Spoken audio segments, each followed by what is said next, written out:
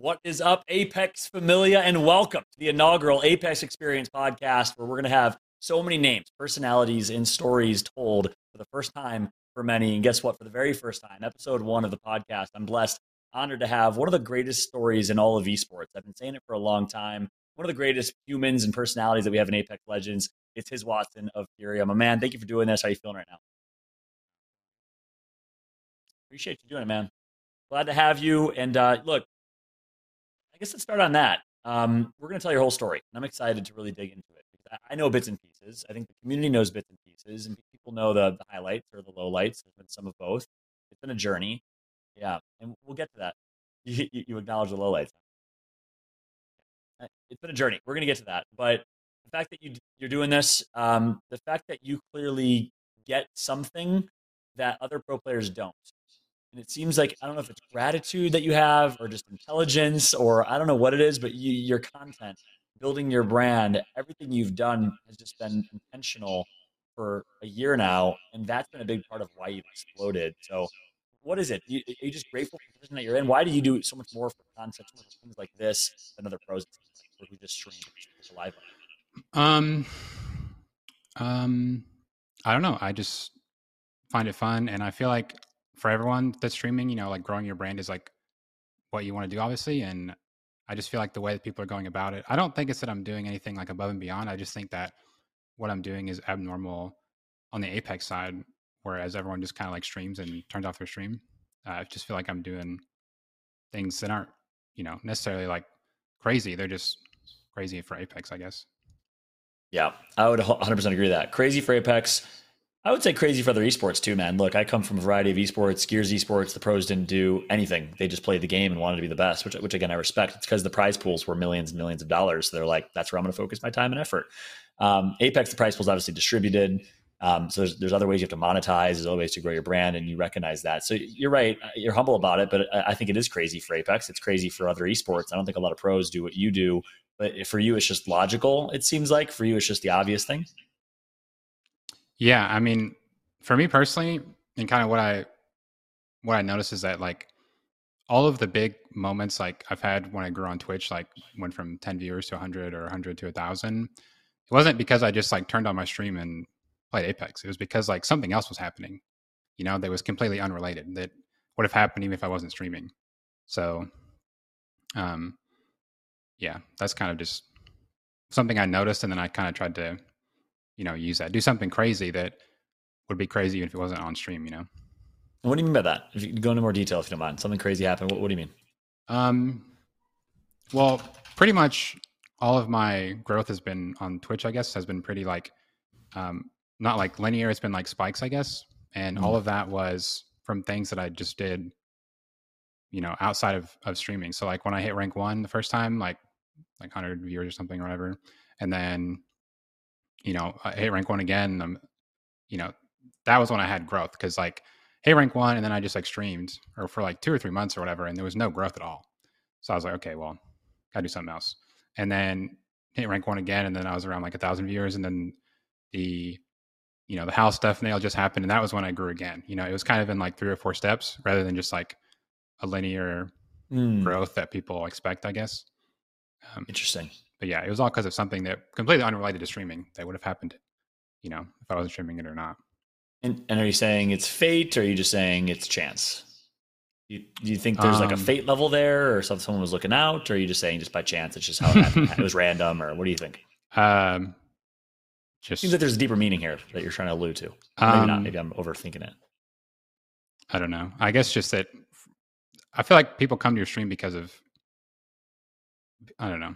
It's not like, I don't really know how to explain it other than what I already said, I guess. But yeah, okay. No, that makes growing my brand was mainly through Twitch, and it was because of other things. It wasn't just like I woke up every day and streamed ranked like 8 hours. Like, yeah, that helped, but it was like the huge spikes I had were from something else entirely. Something else that happened. Got it. Yeah. Yep. I'm sitting there like, was it fate and destiny? It's like, it's not that Watson's like, it's not that deep, Fallout. It's just because I tweeted something and the tweet went viral, or how? Yeah, pretty much. Yeah, no, okay, that makes sense. Someone told me, a wise person, a big fan of Apex, actually, I was just with in Boston, said, taught me something completely unrelated to what you're saying. But he said, actually, maybe it is related to what you're saying. He said, shout out to Jason, by the way, Thick and Froggy. He said, destiny equals fate plus free will. So fate plus free will equals destiny, and fate and destiny are two different things. I'm just gonna let y'all ponder on that. But I think that's actually related to what you're saying. I honestly think it was kind of your destiny that got you here. It seemed very fortuitous, but without free will, of you having the free will and making the decisions that you've made to really grow your brand and tweet and engage the community and meme and play professionally, that was a big step. You wouldn't be here right now. So yeah, I agree with that. Yeah, yeah, that's it. Yep. So let's jump into the story then. I'm really excited to dig into the full story. Again, people know you now as Hiswattson, the outspoken guy for Furia. It seems like forever ago, but it was less than about a year ago, year and a couple months ago, that you were Hiswattson, the ranked grinder that didn't want to play comp because you had some opinions on comp. And then, weeks or months before that, the Keon story. But people don't know that. I didn't know the Keon story until Keon told me. We were hanging out in London, I think, when you weren't there. We'll get to that as well. I was not. Salt in the wound. Did that sting a little bit? I tried to make it sting. No, I'm over it. It was wild for a little while, but I'm over it. Now we'll get to that. We joked about that before we went live. We'll get to that. So let's start from the very beginning, man. It's a really amazing story. I don't want to spoil it. And actually, when we were talking before, we kind of laid out an outline, and I always try to prep for these things. But I want to start before the outline, right? Before the trailer and your grandmother and Keon. I want to get to know Hiswattson as a person. I know you were in college. You dropped out of college to pursue this. But before then, talk to me about your upbringing as a kid. Did you play games growing up? Were your parents supportive of you playing games growing up? Did you have access to technology? Kind of what are some crucible moments in your childhood that made you who you are? Talk to me about a few of those. So I guess in my childhood, what made me what I am was that when I was like 5 or 6 years old or something, my brother had an Xbox. And I lived in pretty much the middle of nowhere. So going out, there wasn't really much to do anywhere else. So pretty much all thing I could do for fun was just play the Xbox. And so as I kind of got older, I just kept doing it. I didn't really change I'm just typical like nerdy, sweaty gamer. I just play games and never went outside, and did that pretty much my whole childhood. And when you do something for 8 hours a day your whole life, it's pretty hard not to be good at it. So at some point, I just was able to turn it into something, worth something, I guess.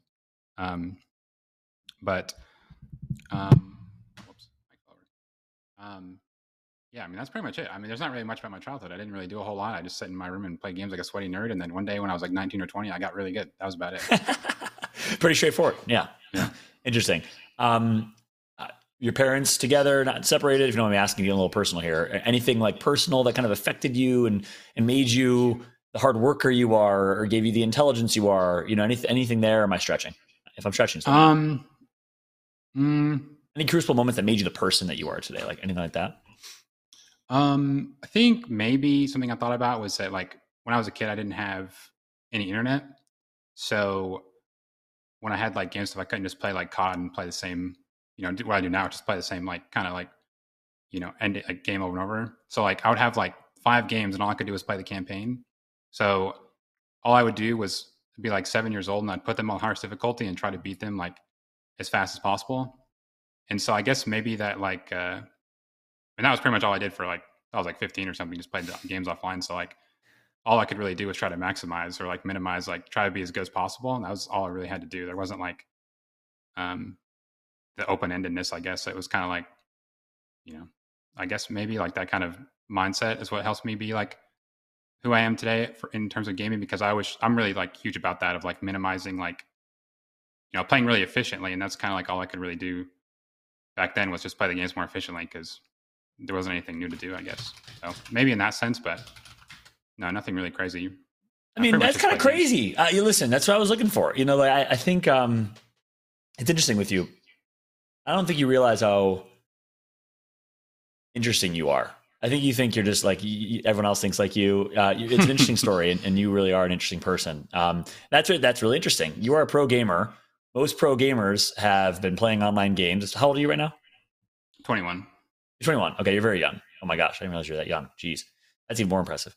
Most 21-year-old pro gamers right now have been playing competitive multiplayer online games since they were 7 online. The fact that you're almost like the story of Michael Oher, right? The Blind Side. Do you know that movie? That's my favorite movie. What? I was No saying way. that yesterday. I was Is telling it someone that really? yesterday. That's my favorite movie. Yeah. What are the odds? I always get so sad when I talk to pros who are 21 years old because they live under a rock and they just play video games all the time. So they don't know pop culture references like The Blind Side and Michael Oher. The fact that you knew that immediately and it's your favorite movie, amazing. Okay, you're just like him, right? I mean, in a way, it's a similar story. He was 15 awesome. years old, got discovered, and he always liked thing. He never played football, but he liked sports growing up, whatever. And then all of a sudden got discovered. And then all of a sudden started playing football in high school for the first time. And it's hard, because these kids grew up playing pee-wee football their entire lives and then was better than everyone. I mean, that's similar to you. You didn't have the internet until you were what? How old were you when you had internet, like full service internet in your home? I had internet, but it was like I couldn't play a game. Like I didn't even bother trying to play online games until that's why I played at my grandma's house when I was like 18. But I think when I actually had my own internet, I was probably 19 that I could play games on. It's insane. So you had internet. Was it like dial up? It just wasn't good enough to play online games. You'd get kicked out of games. No, it was like 700 ping, like just terrible. I couldn't play. Why is that? Did you live in another continent? Yeah. Yeah, Arkansas, pretty much. I just live in the middle of nowhere. So like there's not really too much demand for companies to put better internet out there. So I just had satellite pretty much. No one's laying fiber. AT&T and Verizon aren't laying fiber in the middle of Arkansas. They're not rushing to do that right now. Ain't much of a business op. No.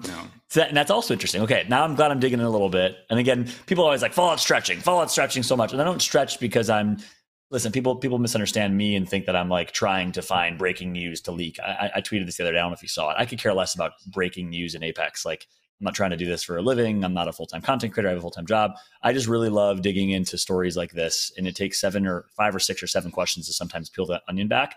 And that's the story, right? That's really interesting. Like, you don't even realize it. To you, it's just like that. It's what just my life. You're from the middle of nowhere in Arkansas, dude. Like, and again, that's no disrespect to anyone from the middle or you, but the reality is you didn't have access to the same things. I'm guessing you tell me if I'm wrong. You had an Xbox and that changed your life. It sounds like that was a crucible moment. I'm glad you mentioned that.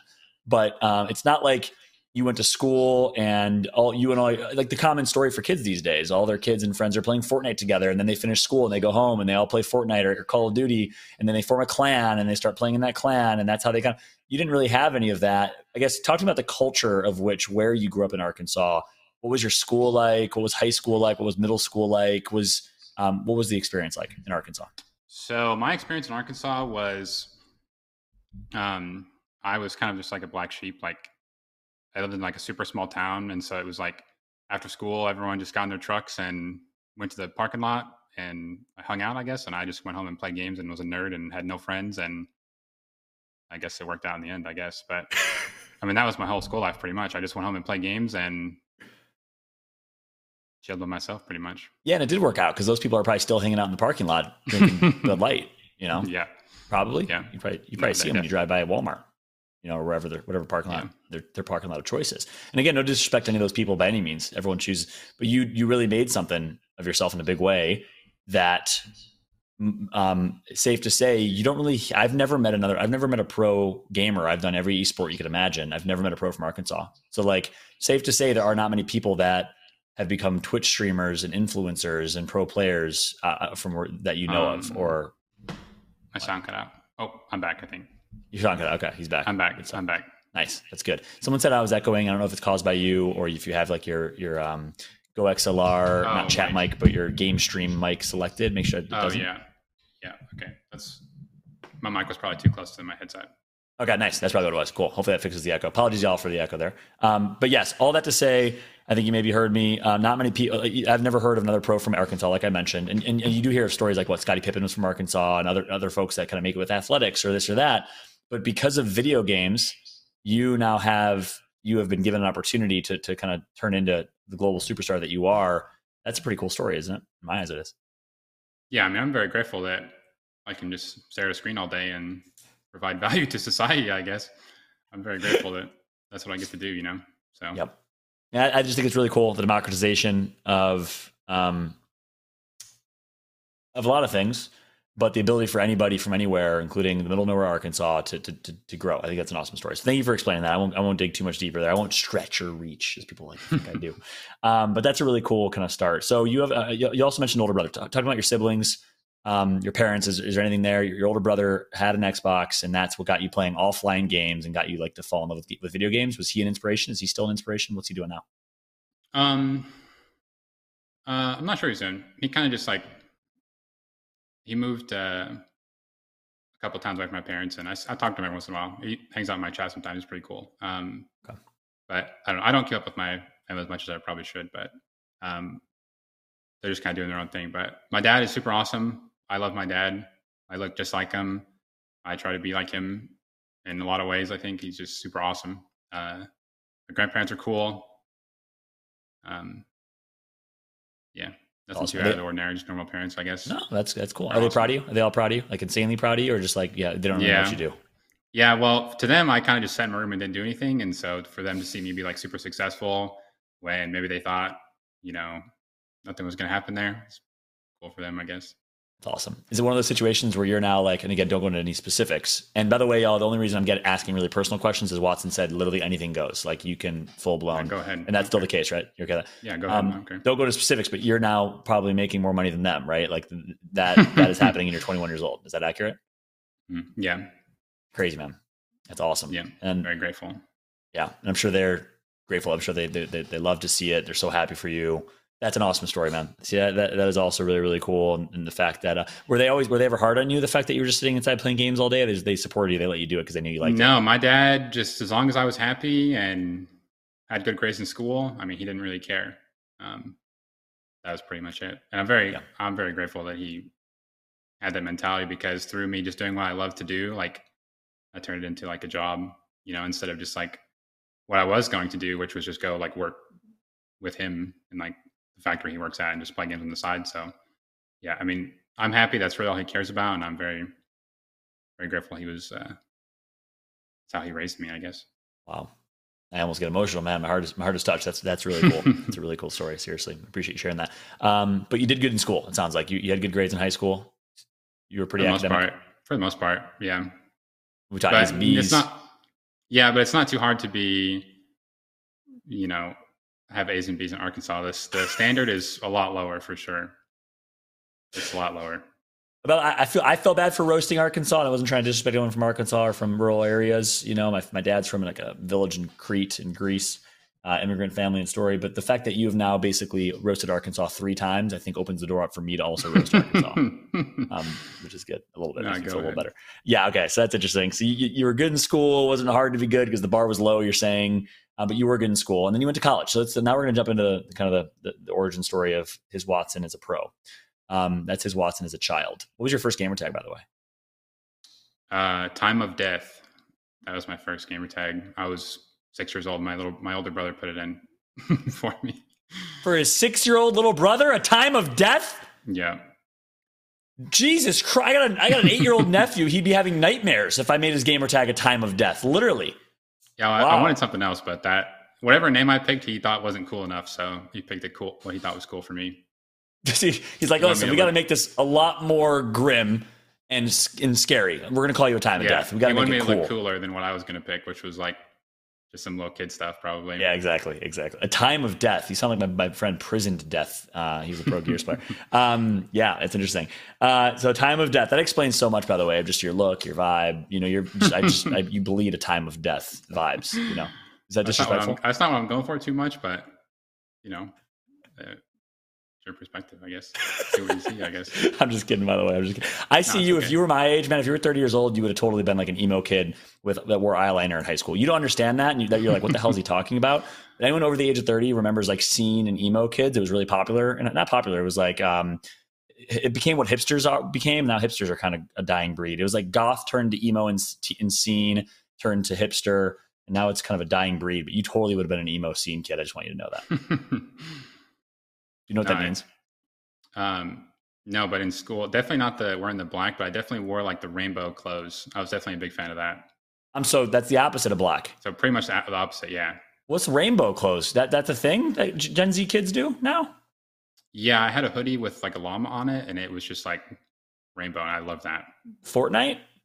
No, it was just a hoodie with a llama. Yeah. Okay, so you dropped the Time of Death vibe really fast. I mean, I'm wrong about that. Yeah, pretty quickly. I realized that was not very cool. Yeah. Yeah. Okay. I think I might have been 13 when I swapped out for that one. Now, honestly, I think I completely swung and missed with the emo scene kid thing because a rainbow llama is completely a different vibe. Wow, that's interesting. Okay, let's move on from high school, Watson. He's a weeb, says Chrono in the chat. Let's move on from that. How'd you get the gamer tag, his Watson? So, me and my friend Mikey, I used to play with him when I played at my grandma's house, which, funnily enough, I live like just a few minutes away from him now, just by complete chance. He lives just like right down the road. In Arkansas still? No, I'm in Florida now. And he just lives completely by chance. He lives right down the road. And we used to play all the time, and I would play Watson. He played Gibraltar.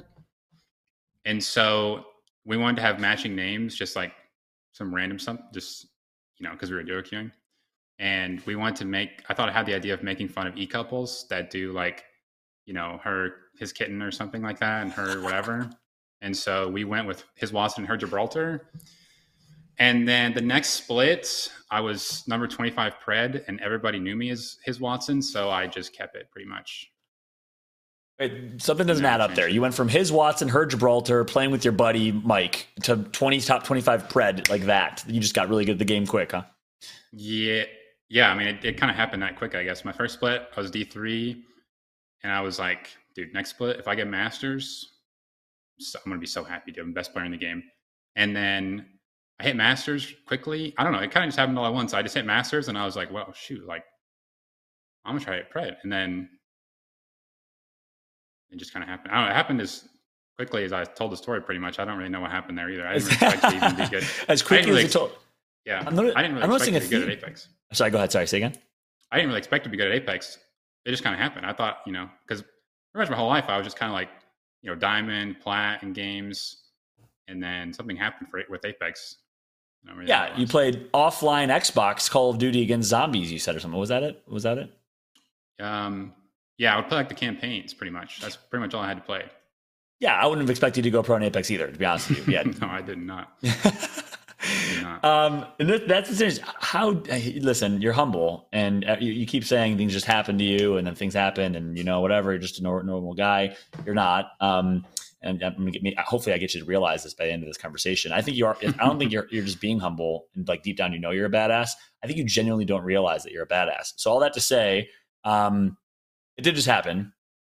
Was it natural skill? Did you grind? Did you skip school? I mean, there was a journey here for like day 1, day 2, day 3, you had to get better and better and better. What was the journey?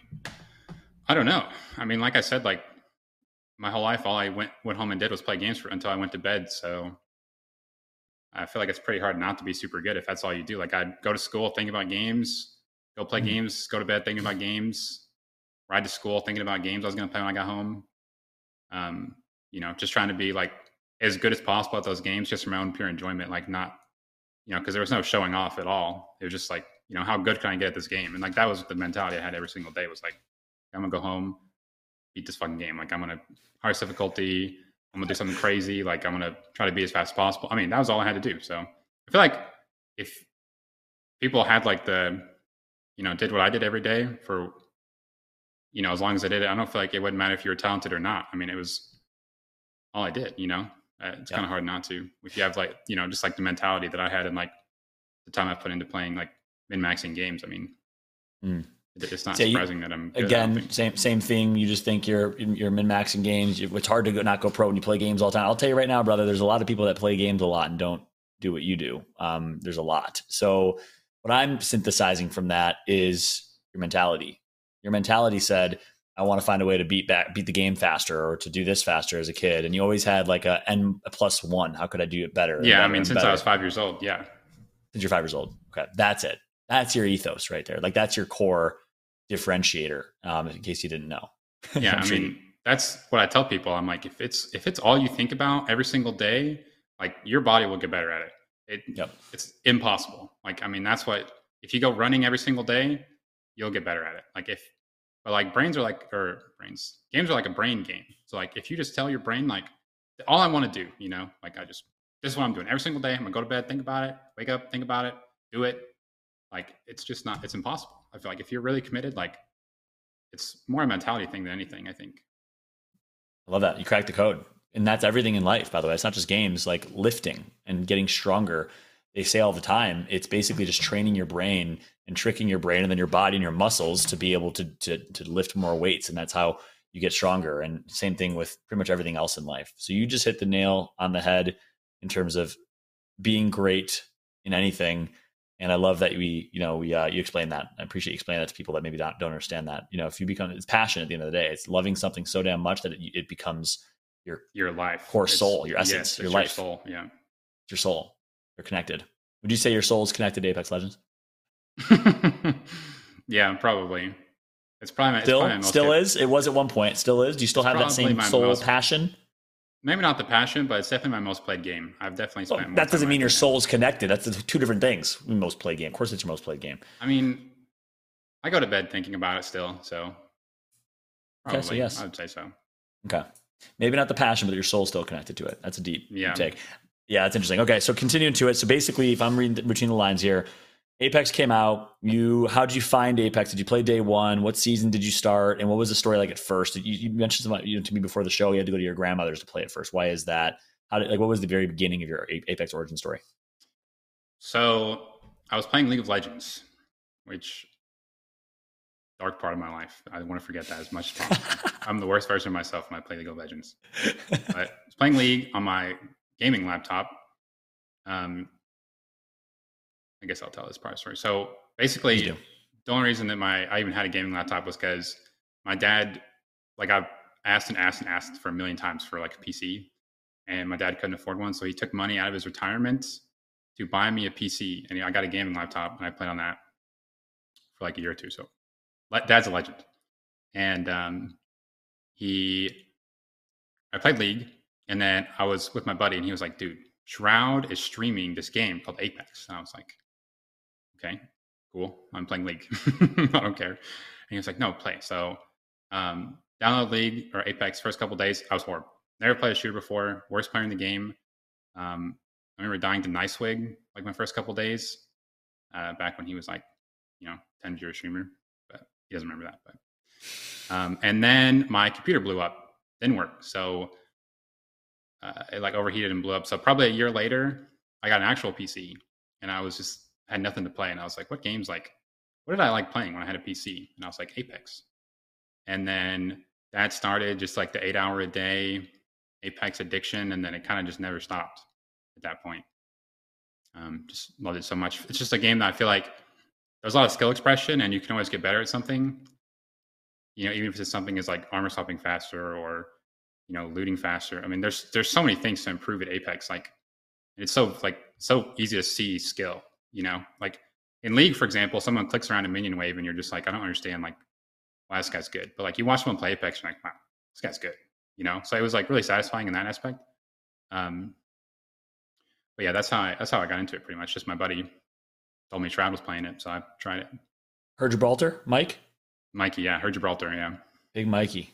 Is he still around? What's he doing nowadays in Apex? No, not really. He's just grinding IRL stuff at the moment. Okay, doesn't really play games much. Yep, good for him. You still keep in touch? You guys still buddies?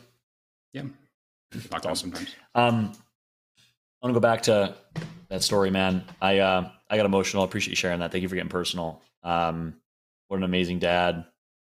What an amazing story to take from his own retirement savings to make his son happy. Hard-earned money, working in a factory, buy you a game to buy you a PC to play video games. And that's as selfless. Yeah. You laugh because it does sound funny because it's just as selfless as it gets, right? Yeah. He's a very selfless man. Oh yeah, he's awesome. I love my dad so much.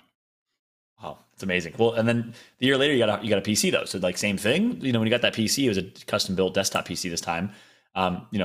Same thing. You had to kind of take from a savings, or was the situation a little bit better then? Or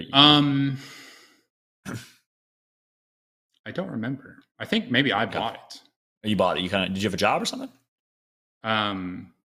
Yeah, I think I maybe bought half of it or something. Okay. Yeah. I don't really remember how I got my actual PC.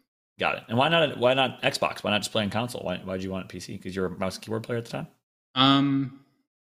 No, I actually played controller. Apex the only game I ever played M&K on. I didn't know that controller was good in Apex. So when I started playing, I was like, oh, it's a PC shooter. You have to play on M&K. And boy, was I wrong. Boy, was that not true. So first year of Apex, I just sucked bad and learned how to play MK. Wow. Yeah.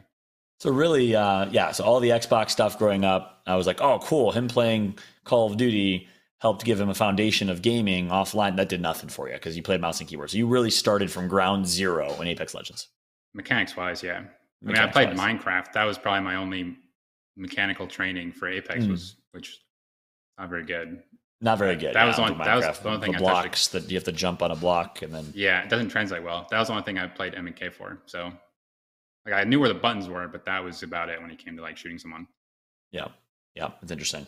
It's an amazing story, man. Yeah, so basically you started from scratch. I mean, that's just inspirational, man. That's why I wanted to bring you on as my first guest. Yeah, I mean, Hal's a good story, good dude. There's a lot of good snipe downs, a lot of good people out there. But I think your story is the most inspirational story of anyone's in Apex Legends. I don't think there's a more inspirational story. You started from ground zero. And we're not done yet. Let's keep going. I really appreciate you sharing this, man. So then you started grinding out. Okay, so a year after Apex came out, you didn't play for a whole year. A year after Apex came out, we're talking early 2020, COVID. You know, COVID hits. You're inside all the time. I'm guessing grinding the game nonstop, and that's when you get to the diamond level, et cetera, et cetera. Then you told the story of from Diamond 3 to all of a sudden you got top 25 Predator, and kind of happened really fast. That was what, like season 7-ish, season 8? 4. Four. It was 4 or 5. Okay. It was season 4. Yeah. So it's fairly early on. So you were grinding ranked fairly early on, not day one, but fairly early on. But then I've heard all types of crazy stories. I heard about the Keon story and whatever. So what happened from there? I know you lost internet at one point. You couldn't play. I know you had to go to your grandparents' house. What's the story from there? So the Keon story. So basically, when I was grinding Pred for a couple seasons, I was kind of just like playing, like not really streaming. Well, internet didn't work. Couldn't stream. I could only play pretty much. Because your internet was so bad you could only play. Yeah, okay. Only could play. I would told the grandma's house story already, I think. I don't think you did. No, you told me that before we went live. Okay, so basically, when I was playing Apex, I didn't have internet at my parents' house to play games on, but my grandma did for some reason. So I would beg my dad every day to let me stay with my grandparents so that I could play Apex and just no life, no productivity, nothing. I would just no life Apex, begging my dad every day to stay there a week or like 2 weeks at a time or whatever. And then it would get late. I have to be quiet. So I went with my grandma up. And then you physically lug and carry your desktop PC to your grandma's every night? You left it there? I would move it a lot. I would move it a lot of times. So I would carry my whole PC, monitors, everything to my grandparents' house. And I'd move it back every so often, like every week, or maybe I'd go take it back for the day, like, or whatever. Yeah, took it there to play. And then I think what happened next was maybe after like 6 months to 9 months of me just playing in my grandma's house, my dad got internet and I could barely stream. I could stream like in the middle of the night and it might go out at 5 a.m. and not come back on. It was like just horrible. But I met Keon around like season 5 or 6 and he wanted to do number 1 Pred. So I was like, awesome. You know, I'll try to stream number 1 Pred. So we were number 1 and 2. And then I had like 150 viewers at the time, just being number 2 with Keon. And then the internet stopped working. It just didn't work. Company sucks. Took like 3 weeks for me to get somebody out there. It was horrible. And I was like, dude, like I'm 19. I think I was 19. I think I was 19. I don't really remember. Something like that. And I was like, dude, like I'm living with my parents.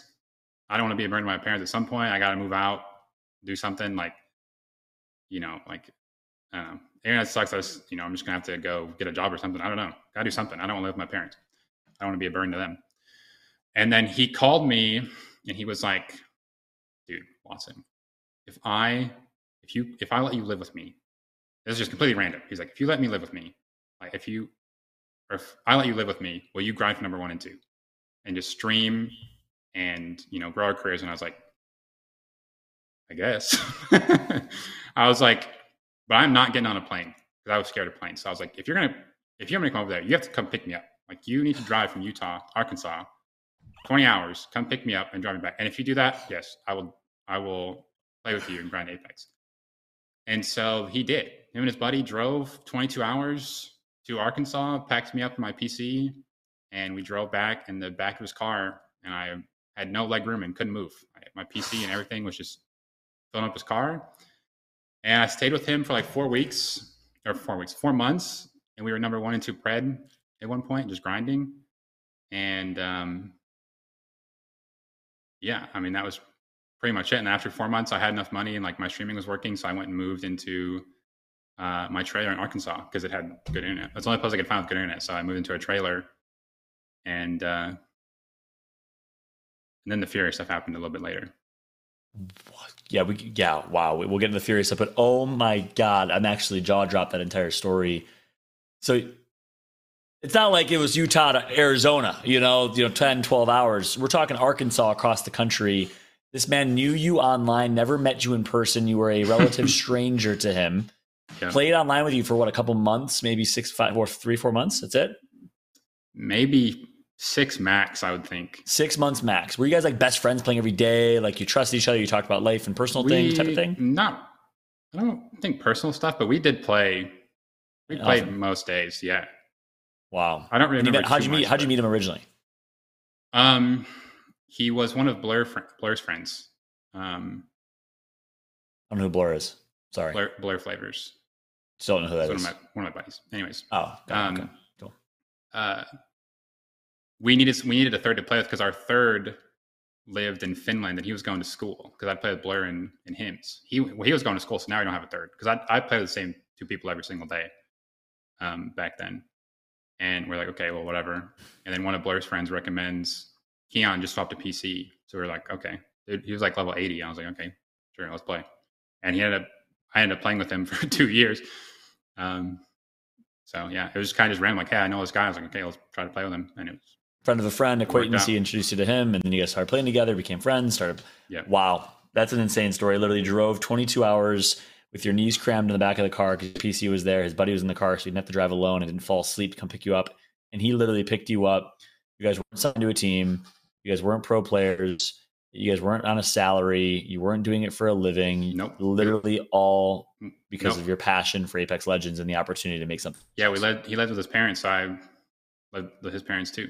I lived in the guest room for 4 months. I think it's 4 months. His parents were supporting you. Lived in the living room with his parents. Like his parents. No, his parents were totally fine with it. I don't know. Never said anything. Never gave me any problems. They were just like, I ate Thanksgiving dinner with them. Like, first day I got there, they were having Thanksgiving dinner, so I just joined them, and then, yeah, they were totally fine. They never said anything bad. They were totally fine with it. They didn't care. I ate their food or, whatever. They didn't care. Totally supportive of it. It was awesome. They're awesome people. This really is, I didn't realize what I said earlier with regards to something else. This is the Michael Oher blindside story. You are the Michael Oher blindside story.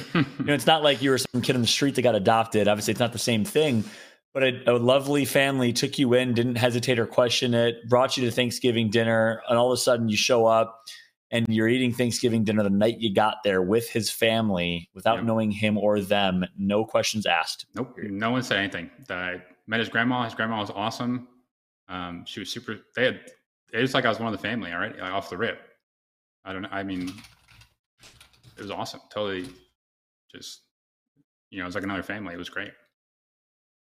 Just complete random stranger online. I mean, I never really thought about it that way, but yeah, it's pretty crazy, I guess. Yeah, it is crazy. I can confirm that is crazy. That does not happen every day. That's an insane story, man. And wow. And now he is Sentinels Keon, and you are Furia Hiswattson. How's it make you feel? And we come a long way, but it's not like we didn't put in the work. Like he's all in. Let's do it. Like he said it like it was like 100% thing. He was like, Watson, come live with me. Me and you, like we will kill it. Like we will play every day. We will grind ranked. Like we will both, make it. Like just trust me, dude. Like just come live with me. I was like, fuck it. Insane. Like I'll come do it. Sure. Why not? Wow. Actually an insane story. Gosh, crazy. So that happened 4 months you lived with them, and then what happens from there? You moved back, you had enough money, you said it. You had enough money to move back. And sorry, my internet's acting a little bit weird, so I tried connecting to Wi-Fi, and hopefully it's a little better. Apologies if I'm lagging for any of y'all. But you had enough money to basically get your own place. You obviously felt I'm sure they were welcoming. I'm sure they didn't kick you out, but you felt like No, you were imposing after 4 months. I should probably move out. I can't just do this forever. They were paying for your food and everything too, or no, I was just like one of the family. I just never paid for anything. I ate their food, used their toilet, used their internet. It was pretty much my PC. That was about it. It was my stuff. But yeah. So after like 4 months, I was like, all right, I got enough money. I don't want to, keep living here forever. live with you forever. Like, just, gotta move on. So, and then we also someone told me this. They were like, dude, making your best friends like your roommates, like you will hate them after a while. It's true. Like I was like, Keon, I gotta get out of here, bro. Like, I love you to death, but like, no, I don't want to live with you anymore. Yeah, it's time. It's time. Exactly. It's time to go. Don't move in with your best friends or roommates. You'll see the inside of it. No, I'm just kidding. But yeah, that's awesome. Two things I've seen in chat here. YOLO Yo said, bro, I have literally the same story. And when you're talking about picking up a PC and going to your grandmother's, that's why I want to do these podcasts, right? Like there's so many people that have gone through similar stories to you. YOLO Yo Shimmy said this and can now relate to you because of whatever X, Y, and Z. And we can tell those stories, people can connect to you. So thank you for being willing to be personal. Two, Master Clutch said something that's actually great. He said such a big business move by Keon, honestly. And that's right. I mean, like there was part of you and Keon, which is just Clutch. It's a hard worker. I think so much respect for this. That said, out in Rogue and all these other streamers are the number ones and twos of Pred, right? It was those guys at the time, I'm sure. Yeah, we can be the number one and two, which will then allow us to be the next dropped. And that was kind of the mentality is like, let's just do this thing. Let's it was a business move type of thing. Yeah, that's what I put in my partner application for Twitch. I was like, dude, Twitch, I'm gonna be the next Rogue. Like, I'm gonna play ranked every single day. Not gonna care. Like, I'm gonna do it. That's really what I told him. I was like, I'm gonna be just like them. Like, you wrote that in your Twitch application? Yeah, that's what I told him. I was like, dude, I'm gonna be just like Rogue. Like, trust me. Like, that's what I'm gonna do. And I guess it worked out. But yeah, and you are exactly. Now you are as a more business move. Yeah, I mean, Keon definitely good decision. That's kind of crazy. I don't know if I would have done that in his shoes, but I mean, I guess it worked. I mean, it sounds crazy, but it worked out. I mean, we killed it, so. Yeah, absolutely did. That's crazy, man. Cool. Amazing story. Appreciate you sharing that. So, okay, then let's start into, this is like the chapter 4 esports arc. You were a rank grinder. I remember at the time literally hearing from you and hearing rumors that you were like not interested in playing competitive. You just wanted to be a rank grinder. Was that just because deep down you were self-conscious and you're like, I don't know if I can do it. And you just wanted to say, I don't want to do it, or genuinely 100% looking back and to be vulnerable right now, that, or genuinely just didn't care about playing competitive? I don't remember exactly how I felt. I think back then I still have a lot of the things like the vision of comp that I do now, like opinions, like where, what's entertaining to me is like being mechanically good. Like that's what I care about, is being the best me possible. And some of the ways that you play LGS isn't necessarily like, the best performers aren't necessarily the best players in my opinion. But obviously in my opinion, like mechanical skill is what is impressive, and that's not really like the biggest deal for comp. So for me, it was like, well, I know I'm the best player in the game, but like I generally think I'm the best player in the game, but like obviously like I'm only good mechanically. Like I'm probably just like an idiot. Like I will get rolled by people who are worse in the game than me, but they, outsmarted you. Are better at, well, it's two different games. Like ranked, you just run at people. I'm better at a different game. Like ranked, like I just kill it. I just kill everyone. But comp, you have to like be a lot more smart. So kind of both. Well, I'm gonna suck probably. But so also there was a party that like that was a little scared, thinking you're gonna suck and didn't want to like jump into that foray head first. Yeah, well, there's a part of that. The main reason, because I was playing LGS a little bit before, but I quit because I didn't want to IGL a team. Because obviously, when I wanted to be like like a Nathan or someone like that who just like shoots their gun and kills people. That's what is impressive to me. Is like just fun and impressive to me, and like keeps me going. Is like mechanically being good. And so the IGL role, I didn't think I'd really fit into. And when I joined Furia, they told me I wasn't going to be like, the reason I was a free agent for so long was because I didn't want to IGL. I would turn down like a bunch of people. But then Furia came along and they're like, okay, listen, C-Line, you can IGL the fights. You can run it. You can run at people. C-Line will tell you like where to go. Like C-Line will figure all that stuff that you don't want to do. C-Line will just put it in your brain. And then you just like do what you're good at. And I was like, okay, I guess. And so I grinded ranked in the trailer. 8 or 9 months, C-Line hit me up to IGL. And at first I was like, I don't know, dude. Don't want IGL. It's not really what I'm looking for. Like I would join a team that had a good leader, but like that's not me. But they convinced me to play, and um, what order do I tell the story? So they convinced me to play, and um, basically, I still didn't know like what to do because what we found out kind of quickly was that playing zone was just like not working because I ended up having to IGL anyways, and like like when we get to end games, I just didn't know what to do. So I was like, okay, we would just die. So I was like, okay, dude, like. And Furia, by the way, people don't know this, like the actual story here, because they only know Furia with Hiswattson on it. Furia was the hardest zone team in the game with tech and crypto, and that's all they knew and all they did. So you joined that team. That's the team you joined. Yeah, so I joined the zone team, and then I was like, and playing zone's not really working. Like we should literally, and like I'm just not good at it. Like the reality is, if we try to play like how they're going to play, like we play zone, we play super smart, we're going to get rolled because I suck at this. I'm not good at it. So let's just run at people and play for kills. And it worked. We play this like ranked. You literally said, let's play this like ranked. Yeah, I was like, dude, these people suck. Let's literally just run at them because if we get to end game, like we're going to lose. I'm not going to lead us a good. So let's just kill like 2 squads and die and see what happens. And that ended up working. And then because they pulled me in 3 days before LCQ, basically. So they were like, it was 3 days before LCQ for LAN, like LCQ for LAN. Okay, Watson played for our team. And I was like, okay, I guess.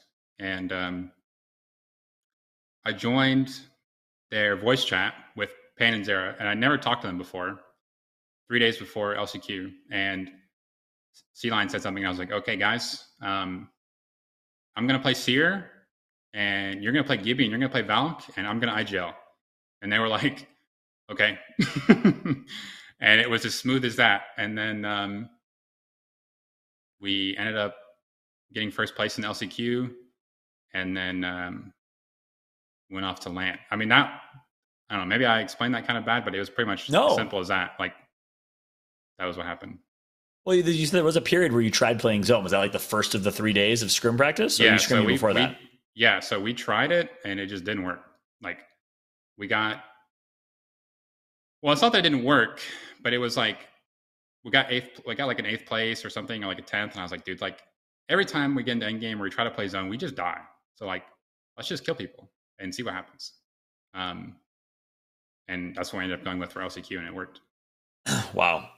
As I'm losing it. I'm freaking out, jaw drop, because that's, again, I'm a big believer in stories. That's a crazy story. I'm trying to think of an analogy, right? Like Michael Jordan joins the Bulls as a rookie and immediately becomes the lead. That didn't even happen, right? The greatest basketball player of all time had to take a few years before he gained.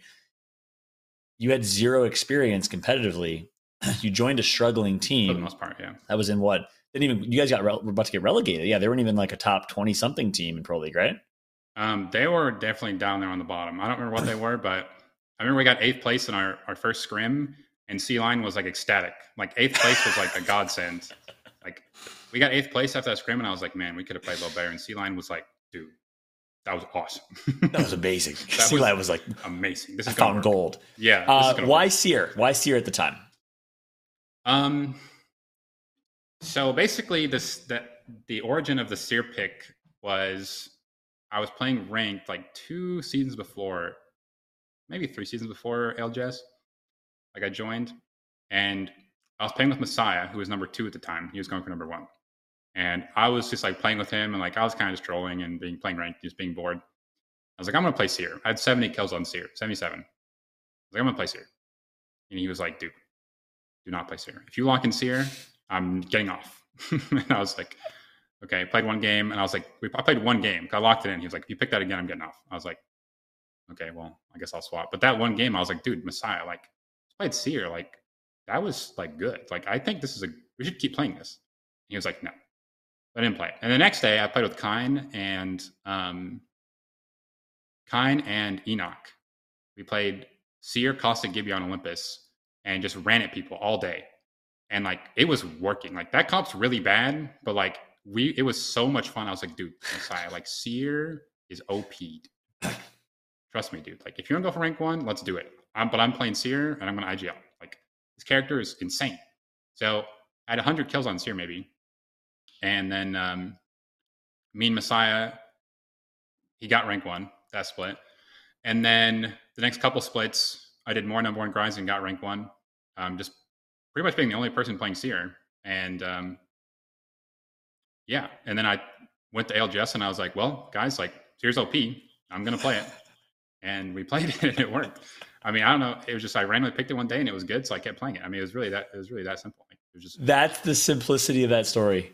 Yeah, it wasn't Sea Lion architecting the Furia Ape Zone and working with you in the lab to figure it out, and it was you saying, Messiah, I'm going to play this one day in ranked, and then it just worked and you kept rolling with it. Yeah, I was just looking at the leader, like this character screen. I was like, play Seer game, because I was kind of just character rouletting, like play Seer game. That's it. And then I was like, that's the origin. Like that one game I played that day, I was like, dude, that ult's OP. I was like, you just ult, and what are they supposed to do? And so I played it for 3 seasons, I think, and then played LGS, and I was like, well, I mean, still Seer, you throw the ult, and they can't do anything, so let's try it. Like, and we can see exactly where they are at all times. Yeah, I'm like, this wow. is pretty OP. Listen, that makes me so mad. I'm actually mad. For Seer meta to be a thing that you freaking caused, the Seer meta. I want it to at least be a good origin story. That is the worst goddamn origin story I have ever heard in my life. I mean, that was it. It was just like, I'm going to play Seer, I think. I was just bored, and it was good. That was about it. That's it. Yeah, that's the most boring story ever. Like, and now we're all miserable, shooting diamonds through walls. I mean, it would have probably happened eventually, but I just expedited the process. I'm just playing. Yeah, you accelerated it. That's crazy. And then how did Fuse come into play? Because you guys started running Fuse at Champs, and you guys, it was just, let's keep running at people, and Fuse is going to help us do that. Yeah, we played a little bit of Fuse. Nades. I don't think it's as good as Horizon. We ended up playing full Horizon later on. Yeah. Basically, everybody was playing Gibby Caustic and hiding in corners, so I was like, well, throw a Fuse Q at him and see what happens. Yeah. It worked, I guess, at the time. It worked. He was definitely a lot better back then than he is now. I think people could have played it back then done good. Yeah, it's true. And this is an ignorant question, so pardon me. I just literally don't remember. But when Seer first came out, everyone played Seer. Seer got nerfed pretty bad, right? And that's why everyone just thought Seer was bad? Is that what it was? They nerfed every single ability, yeah. Every ability got nerfed. Everything about every ability got nerfed. Like, he got cooked. So people just assume because he got cooked, he must be bad, and everyone just stopped using him. But they just didn't think critically about his ult. Yes. I mean, he's pretty, like, people now are like, oh, it's low-scale character or whatever. But you do have to, like, there is definitely a skill gap for Seer. Like, you had to learn how to mentally constantly use his passive to check for heartbeats. Yes, and like timing the Qs, like throwing them later, like trying to get later. Like, you want to aim for that 0.1 second on the back. That's when you want to hit him. So like, there is a lot of like precision. So like, you play Seer, mental clock precision. Yeah, you play Seer a couple games, you mess up his abilities, and you're like, okay, well, he's not very good. But I feel like I was kind of the first pro player to kind of push past that and be like, okay, well, I'm going to actually learn how to use the abilities, see past the kind of initial hurdle of like learning the character, and just kind of took advantage of that, I guess. Yep. Yeah. I thought he was bad too. I never played. I mean, I was just playing because I was trolling the first time. Yep. So. Yeah, it's crazy. And look, again, the reason my jaw was dropped that story, people don't remember. My jaw was dropped because I was there. I lived it. Some people maybe didn't live it. Actually, I'm curious. One of the chat, if you did not live it, you just don't remember that story. You weren't involved, or if you became a fan of Watson, or you found out about Watson after that, or you just found out the ALGS recently. I'm curious if anyone did not live it. But I lived casting Furia, and Tech and I have a very, I would say, love-hate relationship is inaccurate. But I was always a big fan of him, promoted the heck out of him. But then I was critical of him because that's my job to do that, is when he's underperforming. My job is to obviously call that out. You have to be objective and tell both sides. And he didn't like that. So when you did what you did, I obviously, the only difference of the team, it was there, Tricky Pander's Tech, right? Almost the entire season.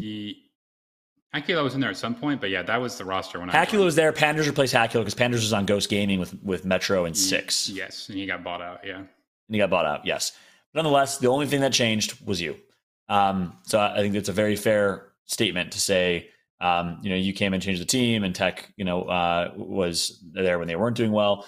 But all that to say, you replaced Tech, completely changed their play style. And that's why I say, when I say I was there, I remember how bad Furia was.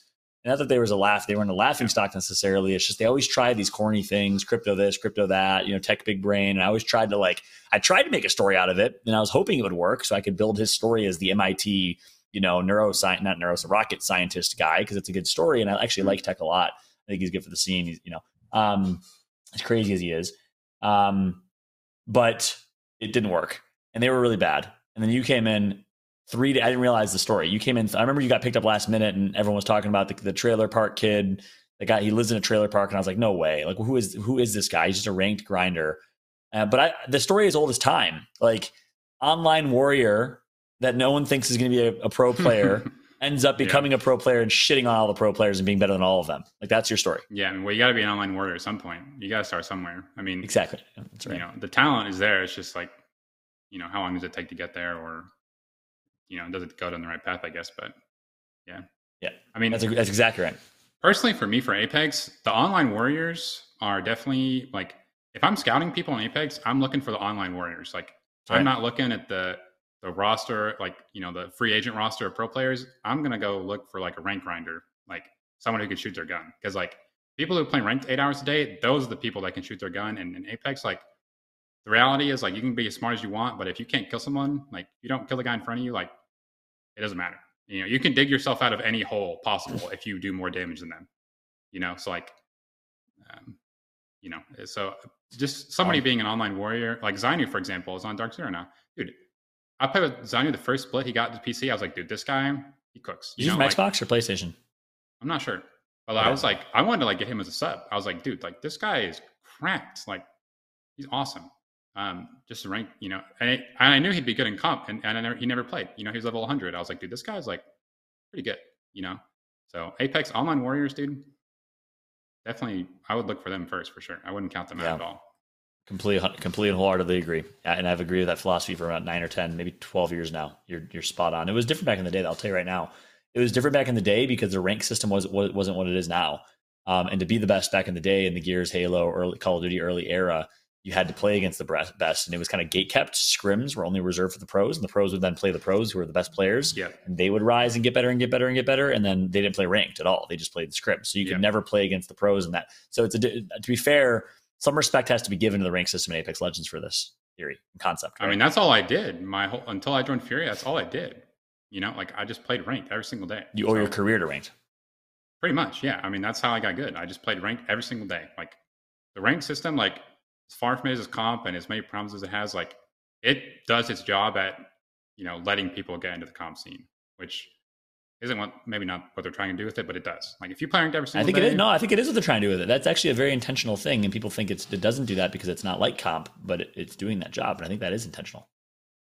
Well, agree or disagree, maybe. Who knows? Who knows? Disagree. I want you to disagree. Who knows what they think, but it does that. It does. Maybe it's on purpose or not, but it does. It does. The scene is not gate kept. Like, Zainu, for example, like, I could have told you that Zainu was a pro league level player, one ranked session. I was like, this guy's good. Like, that was it.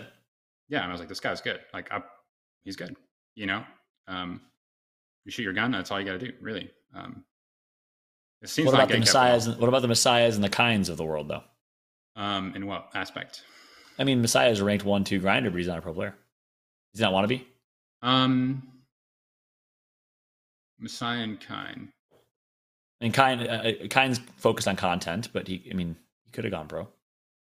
I mean, he had the same chance to. It's kind of a complex. I'd think about. I mean, they're both good players. I mean, just not on a team. Some people just aren't on a team. I mean, Zainu wasn't on a team until Meat Lovers and Tech. You think if they got picked up, they would be because here's the thing. I guess it's kind of silly for me to say because it's ignorant to say Darwinism tells you survival of the fittest, right? And I'm not saying they're not, but it's ignorant to say 100% of all ranked grinders who grind ranked are going to go pro because some people rise to the top and some people don't. That's how it works. So that wasn't necessarily trying to be a trick question, but that's it. Ranked skills are different than comp skills, I guess. So like, Messiah is obviously one of the goats of ranked. I mean, I don't know if you knew about the Olympus story, but no. Dude, this guy, let me tell you the Olympus story. This one, Messiah was rank 1. He stayed up over 24 hours, I think 7 times in a row, probably. He would get on for 24 hours plus, sleep for 3 and get on. He did that for a whole week. And we had him literally in shifts. So like me and Cruisin would play with him for 12 hours. and then Blur and Keon would get on and play with him for 12 hours. And he went from number 2 to number 1. We made a huge comeback. And I don't even know, dude, but I don't know how he's alive, dude. Yeah, but that's not even healthy. I don't know how he was alive. Like he'd sleep for 2 hours, 2-3 hours, and he'd get up for over 24 and play. For how long? How many weeks in a row did you do this? Probably at the whole last week of the split. I think the last week of the split, to be number 1, just to have a number 1 rank, and he didn't make. I mean, it was a stream popping off, and like that. He just wanted to be the number 1 rank. I think he was streaming it. I was streaming it. I don't really remember the stream side of it, but yeah, wow. I mean, dude, Messiah is a goat for ranked for sure. Like, yeah, that was crazy. Legendary. I can't believe we did that. He would literally. He wasn't even awake. I don't think we would be, because what we would do is just go craft in the zone for like 2 zones, because it was back for like 5 KP like cap. So we would literally craft in zone and play to win the game, and we'd rotate the god spot and sit there for 10 minutes, and then be like, Messiah, like, we got to move. You know, like he would literally just be AFK, like just completely like dead, zonked out, falling asleep, type of thing? Yeah, like just gonked out. Would be like, Messiah, like, come on, let's go. Like, I don't know. Messiah, wake up, Messiah, wake up, dude. Yeah, Messiah, wake up. Like, that was awesome. That was one of my favorite memories of playing ranked. I think was Messiah. Was it? Yeah. The shifts. It was literally shifts. Like, it was like we planned it out. Like, okay, I'm gonna play 12 hours. Keon, Blur, you get on. We're gonna sleep. We get on. It was awesome. Naughty for you in chat said, claimed the number 1 pred, also claimed permanent brain damage from such a grind. Perhaps worth it? Yeah, Messiah for like a week after that was cooked. Like, I did not want to play with him that week after. He was literally like, wow, he was cooked. He needed some time to recover from that one for sure. Yeah, exactly. I mean, for a week, yeah, I could see that for a week. I've been in crazy grinds like that. Not like that, playing video games 20 hours, but like I'm locked into work or I'm partying in Greece. Like at certain points in my life, I've gotten 2-3 hours of sleep, for 3, 4, 5, 6 days, but not playing video games like that. Joshua said, snagged number 1 from Chaotic the last couple days. Chaotic Much, and now also a pro player. That's a really interesting story. I'm going to push back on one thing though. I disagree that people that say there's gatekeeping in this community, they're wrong. I think there actually is gatekeeping, and it's not as clear of a path to pro as you think it is. Because is it healthy? And here's my reasoning. You can prove me wrong. Is it healthy or justified or a good thing or productive that the path to pro has to be you play ranked for 20 hours, 18 hours a day and have to grind like that, the grind to the top? Or should it be meritocracy driven, where you can play on a ladder and prove you're the best, like Face It or Game Battles back when I was a pro player? That's not healthy or good at all. Well, it is gatekeeping in retrospect, because some people don't have the time to play for 18 hours a day. Well, if you don't have the time to play 18 hours a day, then you're not going to catch up. Because if you're trying to climb the ladder, if you're putting in the same amount of work as them, you're not going to catch them. You're just not. You have to put in, if you want to catch the people up here, like, you have to outwork them for a while. You need to catch up. That's not healthy. Yeah, that's true, but not healthy. It's not healthy, but it's just the reality. Like, if that was true though, look, and I agree with you. I always say the reason that old people like me, 30-year-olds, aren't pros, and everyone says, oh, you're too old. It's not because our reflexes aren't good and you have better reflexes. It's because I had to get a job and work 8 hours a day, and you were 17 or 14 at the time when I got a job and got to play video games all the time, or 19 or whatever. And it's a time thing, and I don't have the time to put in anymore. So I agree. It is how many hours you put in, which is sad. But at the same time, in the same merit, if you look at sports as an analogy, and if you look at even esports, look at Snipe Down. Snipe Down, I know everyone likes to shit on Snipe Down not being a top 25 player in the game right now. You'd agree with that. You'd say he's not a top 25 player in the game, right? Or would you say he's a top 25 player in the game? In NA or the game? In the game. In NA, probably. In the game, no, I don't think so. Okay. Boom. At the moment. Well, he was. Yeah, they say at the moment. With that said, yeah, he's not a top player, but he's on FaZe, which is a top team, and he's still playing at a top level, and he doesn't play nearly as much as y'all. Not even close. But he's still able to do it at a top level. So that kind of disproves your theory that to be and play against the best, you have to play nonstop now. Well, what I was saying was like to catch up, because Snipe Down's always like catch up. Okay. And so once you get to a certain point. And obviously there's going to be exceptions to the rule, but like for me personally, if I didn't play 10 hours a day, like how am I going to catch up? Like because for me right now, if I'm playing 10 hours a day and someone else is playing 5 hours a day and they're not as good as me, like, yeah. They're not going to catch up. Ones and zeros. It would be almost impossible. I mean, it could happen, but it's going to be almost impossible. Yeah. Like, if the reality is, like, and obviously, like you said, like what you said, where different. Obviously, with my how my life turned out, I had time to play games. So there is Yeah. some luck involved in that aspect. But like, um, I mean, it does come down to time in the games at some point. But there is some luck aspect. But I really Natural. don't. Basically, it's natural. There's an aspect of natural skill and experience and intuition that Snipe has because he's been doing this for 37 years. I'm 33. I always get his age over because he gets mad when I do it. 33 years. There's some aspect of that, but you're saying that like natural versus nature versus nurture in esports, you think is mostly nurture, at least to catch up. Yes, I think my life is 100% nurture. I don't know if I'm more or less talented, but like I know that my whole life, like all I was doing was trying to just, mine was mostly nurture. I would say. I mean, it's all I did.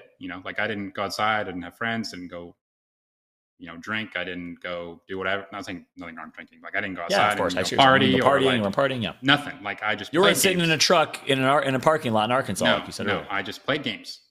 Like all I did. Lived in the middle of nowhere. That was the only excitement I had. It's all I did. So for me, it's nurture. But like,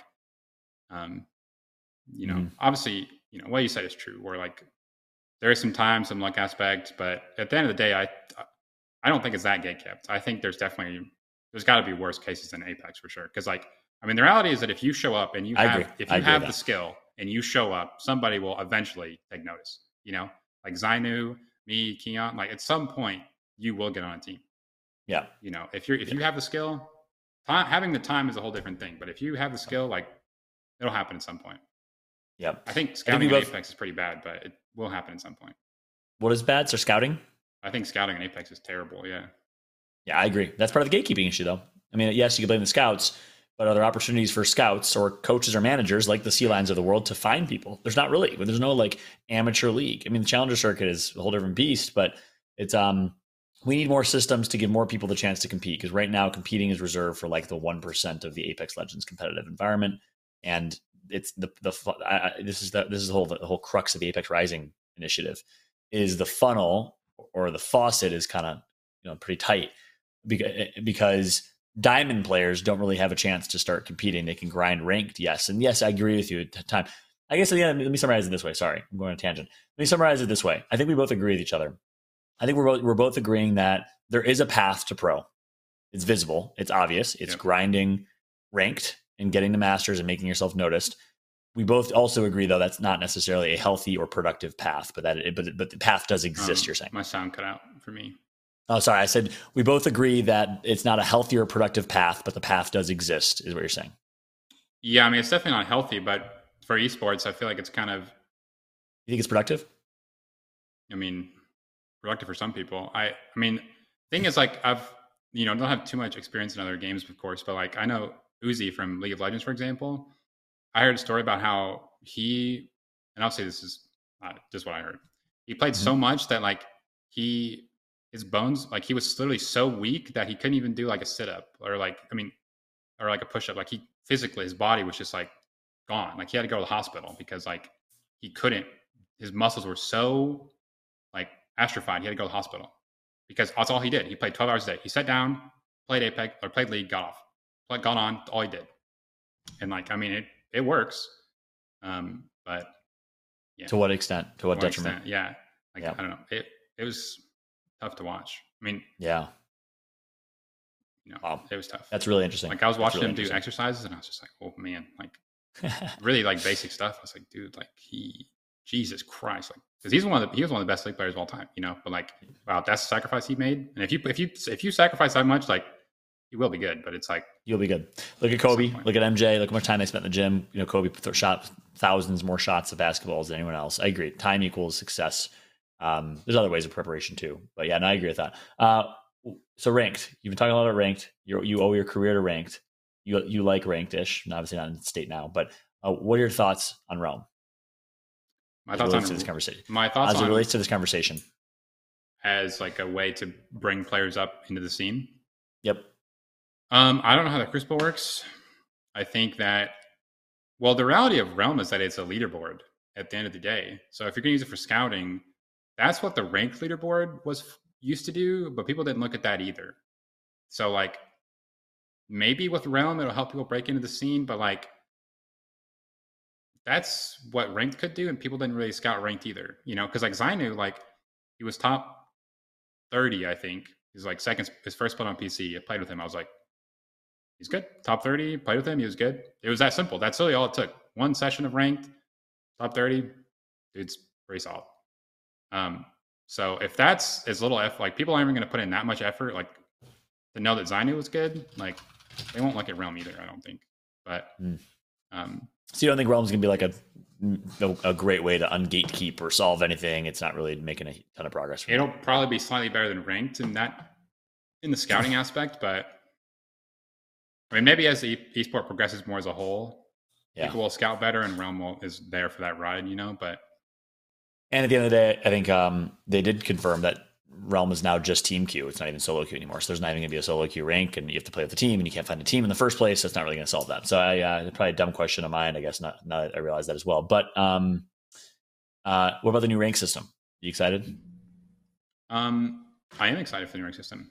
There's some changes I think in there that were a couple steps back.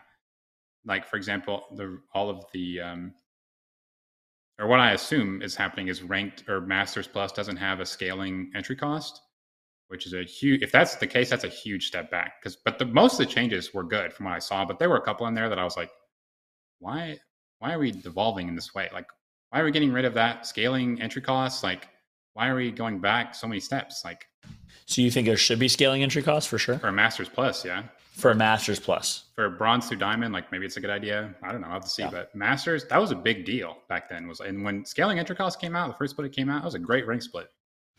But for 90% of it, of what I saw in the patch was good. But there were some things that I definitely hard disagreed with. But at the end of the day, we'll have to see what happens when it comes out. Can't really tell until it's live, I guess. Yeah, that's true. But overall though, net positive changes. Yeah, a lot of good changes. Yeah. That's good. Yeah, that's interesting here. Let's jump into the next part of the story. You guys go to champs. I call you the prince of Apex Legends, taking Hell's throne, and then you do it. You guys are the winningest team in terms of points in the championship finals. What was that experience like for you to go from being in a trailer park, grinding ranked with Keon one night, to joining Furia, playing zone with them and failing and being a little bit scared? You've kind of opened up about that. You're a little bit scared that you didn't know what the hell you were doing. You went way over your head. You weren't ready to be a pro. To then getting them to adapt to your play style, which is just playing ranked in Apex. And I remember casting all of this and being mind blown by this because you were the only team to do it, and becoming good. You got some confidence. Did you go into champs with all the confidence in the world, even though you guys qualified through last chance qualifier, and you still, or did you develop your confidence at champs? What was it like playing on LAN? I'm not really sure. I do have a story about when signing my contract with Furia, which I can tell at some point. Yeah, please. I want the good stories. Yeah, this is good stuff. But tell a story now. Tell us right now. Okay, so basically after LCQ, when we qualified, I was, negotiating my contract with Furia, and I told Henry, who's the NA director, I was like, dude, because they were your favorite social media manager, by the way, in Furia. Sorry. Chase, I guess. Chase is pretty good. Right. He did ask that. He was the one that asked the question. Chase is pretty good. But yeah, I was in a call with Henry, and I was like, and they're going to sign me no matter what, so it didn't really matter. Like, obviously I wasn't trying to convince them, but I was like, listen, Henry, like this was before LCQ, actually. This is before we popped off, I'm pretty sure. So this is like, they were going to sign me before we played the LCQ. So like, I hadn't even played yet, basically, in a real game. I was like, listen, Henry, I am probably going to suck for a while. If you are going to sign me, you are signing me for the long haul. Because when I start playing the first couple weeks, I'm going to be terrible. I haven't played comp. Like, I think I have the potential to be a really good comp player, but I'm going to suck. I need to learn how to do it. I'm confident, like in ranked, I've learned how to, like, I'm the best ranked player in my opinion. I can figure it out. But the first couple months I'm going to suck. And he was like, okay, I'm down.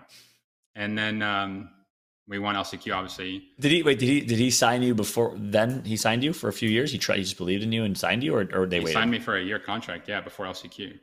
I was like, I'm guessing it was a bad contract. No, he overpaid me for sure. Like, he definitely overpaid. I told him that too. I was like, you overpaid me when I first started. And they still did it. Well, they just believed in me.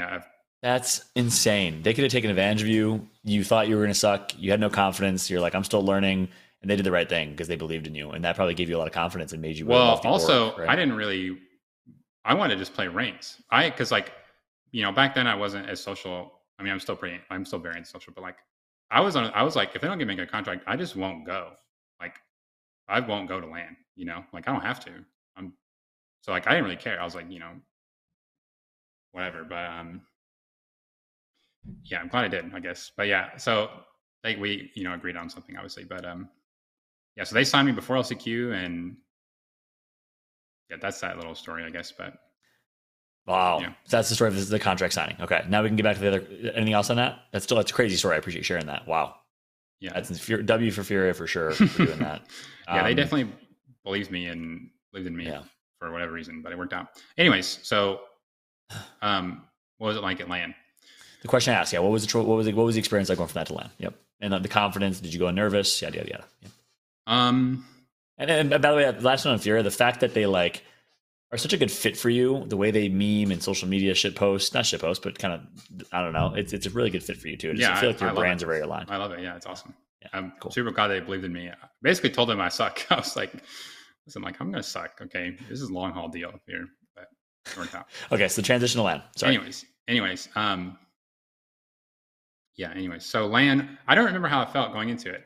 I think I was confident, but also I had never played against the best players in the world yet, you know, like I played LCQ, which, you know, had, you know, those people in it, but it was like, okay, these are the best players ever. You know, there was no like. And Sykes said you won LCQ because of him. Why is that? Sykes had nothing to do with it. Well, actually, Sykes was our sub, I'm pretty sure. he was technically our sub. Okay. Sorry. I keep cutting you off. I'll stop. I promise. But yeah. Yeah, I think I was confident, but I didn't know. Like, I never played against NRG or like TSM like in a comp game yet. Like, so it was like, you know, how's it going to go? But the first day of LAN went, and this is when we picked up, because we were already playing for kills, but when we swapped with the Horizon, it was like day one. And the story of that was like day one, like we were fighting with Gibby. Zara was on Gibby. And I was like, dude, like, this is not good. Like, you are a liability. I was like, you're supposed to save us. We're having to save you. Like, your character doesn't do anything. Like, you half your bubbles you have to use on yourself because the whole team shot at you. Like, that character sucks, dude. And so I was like, we need to just play whatever character gives us the best chance of killing someone in front of us. Sucks for an edged fighting team. You think it's a good road? I think it's one of the worst characters in the game. A lot of people are saying, you know, Albert always talking about playing Gibby again and Lou and okay. I think they're trolling. Obviously, respect them as players, but I think that character is bottom 5. Wow. I think ever since his gun shield, I think he was kind of mid when he had the impenetrable gun shield. After that, complete cheeks, just trash. For that's been like 2 years ago, I think. So, but yeah, I was like, dude, whatever character we can kill someone on, like Zara, just play like Horizon or something. I said it like that. I was like, dude, just play like Horizon or something. I don't know. And yeah, we kind of ramped people. I think we got 4th place the first day, and then 2nd and 1st, I think, for groups. And we ended 1st. And I don't know. I don't really remember how it felt. It was kind of a while ago, but it was exciting for sure to be like, wow, like I'm killing it. Like, this is crazy. Cause like I went into it thinking like, you know, whatever, maybe I was confident, but obviously I don't know. There's no proof of, you know, our concept even works or whatever. So it was definitely exciting. And then winners bracket was a whole ride. It was a whole journey. And then finals, obviously. You guys qualified through winners finals to grand finals. You didn't go to losers bracket, did you? No, we were 1st, 2nd, and then 1st so 1st in groups, 2nd in winners, and then 2nd, and we had 1st in points. We were 2nd overall in finals. But y'all just I remember that. I remember literally you guys just dominated the whole week. You were the best team at that tournament. You feel that, right? 100%. 10 orders of magnitude. We were the best team in that tournament, in my opinion. 1, because you had the cheat codes here. 2, because you know you're a good team. Well, yeah, I think.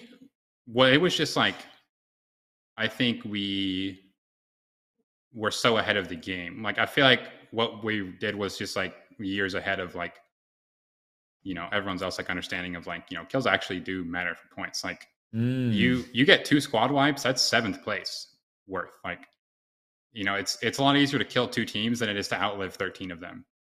You know, so it's like, let's just run at people. And back then people weren't ready to be ran at, you know, so like They're like hitting the rotation, trying to rotate early, and you're catching a stray. Yeah, no one had really ran at people before. So, other than Aurora, I guess Aurora was doing it. Well, running exactly. Major success. But obviously they weren't in the limelight as much as we were. Complexity kind of, I don't even know if you watched Combat then, but Complexity kind of did in the Bloodhound era. Yeah, they did. Yeah. I didn't really but still, but not at that time, no one was doing it though. Yeah. Well, yeah. Well, Aurora was doing it, but they obviously didn't make the land. I think they didn't make them. So, or no, they did, but I think they didn't get passports or something. Yeah. I don't remember, but no, Aurora was doing it. They just weren't in the limelight as much as we were. So it didn't spread as much. Catch fire. Yep. Yeah. But Aurora had it figured out for sure that, running at all these teams that are playing Caustic Gibby Valk is a good idea. But by the way, actually, you're right. I remember now, God, it's like it was 7 years ago. It was last year. They dominated Sweden. They were like the top 2 team at Sweden. They made it to Sweden. They were able to be there and then couldn't go to champs. So we're kind of forgotten about, but they had that figured out in Sweden. They were doing it very, very aggressive. It was Sweden before champs. Yeah. They got 2nd or 3rd place, I think, in Sweden. I thought they got 8th or 9th. I could be wrong. They may have gotten 8th or 9th, but in the winners finals and in the group stage, throughout the tournament, their highs were really, really high, and they showed that they could do that and it could work. They were a top team in Sweden. No, yeah, I remember I left Sweden thinking they were one of the best teams in the game. Aurora definitely did it before we did, for sure. Yeah. But their Aurora strategy was Gig Chad. They would land Harvester and run at people in zone and kill Watson teams with Maggie Caustic. That was Gig Chad. That was awesome. Aurora's strategy game plan was one of my favorites of all time. That was so innovative and just groundbreaking for when they were doing it. Aurora, that was awesome. I was thinking about their games before this podcast. Actually, I was thinking about their games. They were awesome. I loved Aurora. It sucks that they didn't make. Yeah. They're having visa problems, but they're great. No, they were doing it before we were, basically. Confirmed that they'll be in land, which is great. So now, it's tough because everyone's kind of caught on. There's edge teams that are playing similar to them, but yeah, that's interesting. So, okay. So you basically came to the event. You don't really remember the conference you did or didn't have. You were probably a little bit nervous, but then once you got to land, you just felt, I remember talking to you in that interview, being goofy with you, remember? And I remember you just felt comfortable. It felt like you were in your living room or Keon's living room or your trailer playing Apex Legends. Is that accurate? I definitely was not comfortable. I feel like you weren't. Okay. Mentally, I was not comfortable. I feel like mechanically, I don't know. Maybe I don't know. I feel like I'm pretty emotionless, when I move around and stuff, IRL. But no, I was definitely shook. It was. You were shook. Okay, interesting. Exciting. But you still played really well. Yeah. Interesting. Yeah. Okay. I don't have I don't get nervous during the games really. I get mad nervous before the games, but when they start, I'm completely cool for the most part. But before, I'm a nervous wreck. I'm fine before the games. Yeah, you get nervous. Interesting. That's really cool, man. And for those that maybe just joined or didn't know, you guys were the best team at ALGS Champs by a mile. You pioneered Seer, and no one was really playing Horizon either. Were you guys the first team to play Horizon too? A couple teams were playing Horizon, right? I think it might have been because of no, I think we might have been. You? I think there was some Valk. There was a little bit. There was nobody that was their identity, I guess. There was a couple here and there. TSM had no identity at that event, remember? They started playing Maggie day one and it didn't work, so they went back to Caustic. And yeah, we got them on them. We thought the Maggie was good, and they were copying our Maggie pick, and then we both swapped during the first set of games. I'm pretty sure it was not working. I think it could have worked. I think our issue with playing Maggie was a mindset problem. I think we weren't playing aggressive enough. I think we could have done just as good with Maggie, but I think we were the Horizon came as a mid-tournament edition. It was literally just because we were playing Gibby before, and I was like, dude, Sarah, you're a liability. I was really looking at the character screen. I was like, just pick Horizon or something. I don't know, just pick something we can kill someone with.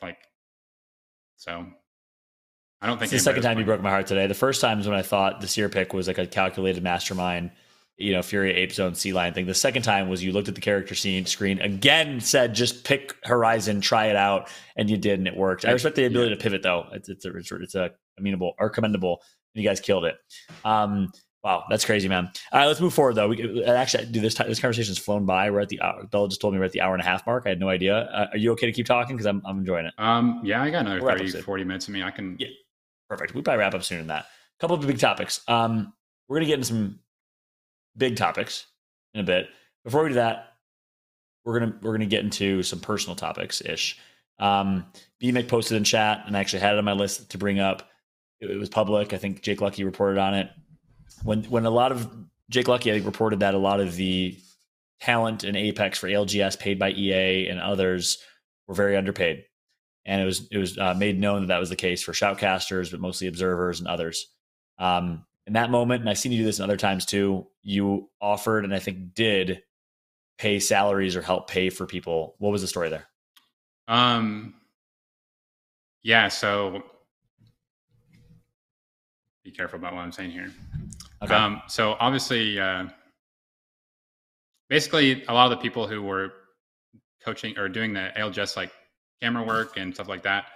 Observers. Yep. Yeah, there wasn't a lot of money going around to them. A lot of them were doing it like for free and stuff. So I offered to pay some of them, like, because I mean, I don't know. I don't really spend any money. I kind of just afford all this. I was like, oh, whatever. Like, I like helping people out from time to time. So I was like, okay, well, you know, if you guys did work and didn't get paid, like, I'll do it. I don't remember who I paid out. I think I only ended up paying out one or two, but it was a solid amount to B-Rad, I think, or Brad, the guy who does he does APAC. Yeah, I paid a good amount to him, and I paid to someone else. I don't really remember. But Bear OBS helped me with everything. He told me, I got on a call with him and asked, like, you know, who's done most of the work and like how many hours, stuff like this. And Brad was like the number one, like, this guy did not get paid. So like I sent him some. Yeah. Wow. That's awesome. You told me anything goes to this conversation, including what happens next in your career, Split One Pro League, week 1. Yeah. But then you just said you have to be careful what you say. So no, go ahead and talk about that. Okay, ask whatever you want. Okay, I love you. I respect it. Why did you not play in week 1 of Split One Pro League? Because I'll tell you my perspective. We thought you were moving or something that weekend. We as casters, and it's instrumental that we know what's going on because we're telling these narratives, and the broadcast, we're not told why, the real reason. We didn't know. I didn't know until a couple of weeks later. That the community didn't really know. You never really announced it. It was never really announced. But true or false, you were banned. You're the only pro player, I think, so far in Apex to be banned from week 1 of the Split One Pro League. Is that accurate? Yeah. So basically, what I was banned for exactly was that what they said they banned me for, which whatever was that I was trying to think of the exact wording a while ago too, and I don't remember. It was like I threatened to send hate to someone or like something like that, basically. And basically what happened was targeting hate speech, some hate speech or throwing hate, something like that. Something like that. So basically what happened was I was streaming to 18,000 viewers at the time, which is still the most organically I've ever had. I was like, dude, this is awesome, having a great time, killing it, you know. And then I was getting pulled out of my games. 10-minute, pulled right out, 10-minute abandonment penalty every single time to 18,000 viewers. And I was like, obviously at my peak of my career, and I was like, just getting griefed. I was like, dude, what is going on? Dealt with that for a couple hours, turned my stream off, annoying. Got on the next day, had a ton of viewers again. It was going to be like the same day as yesterday. Pulled out of my games, couldn't play. I was like,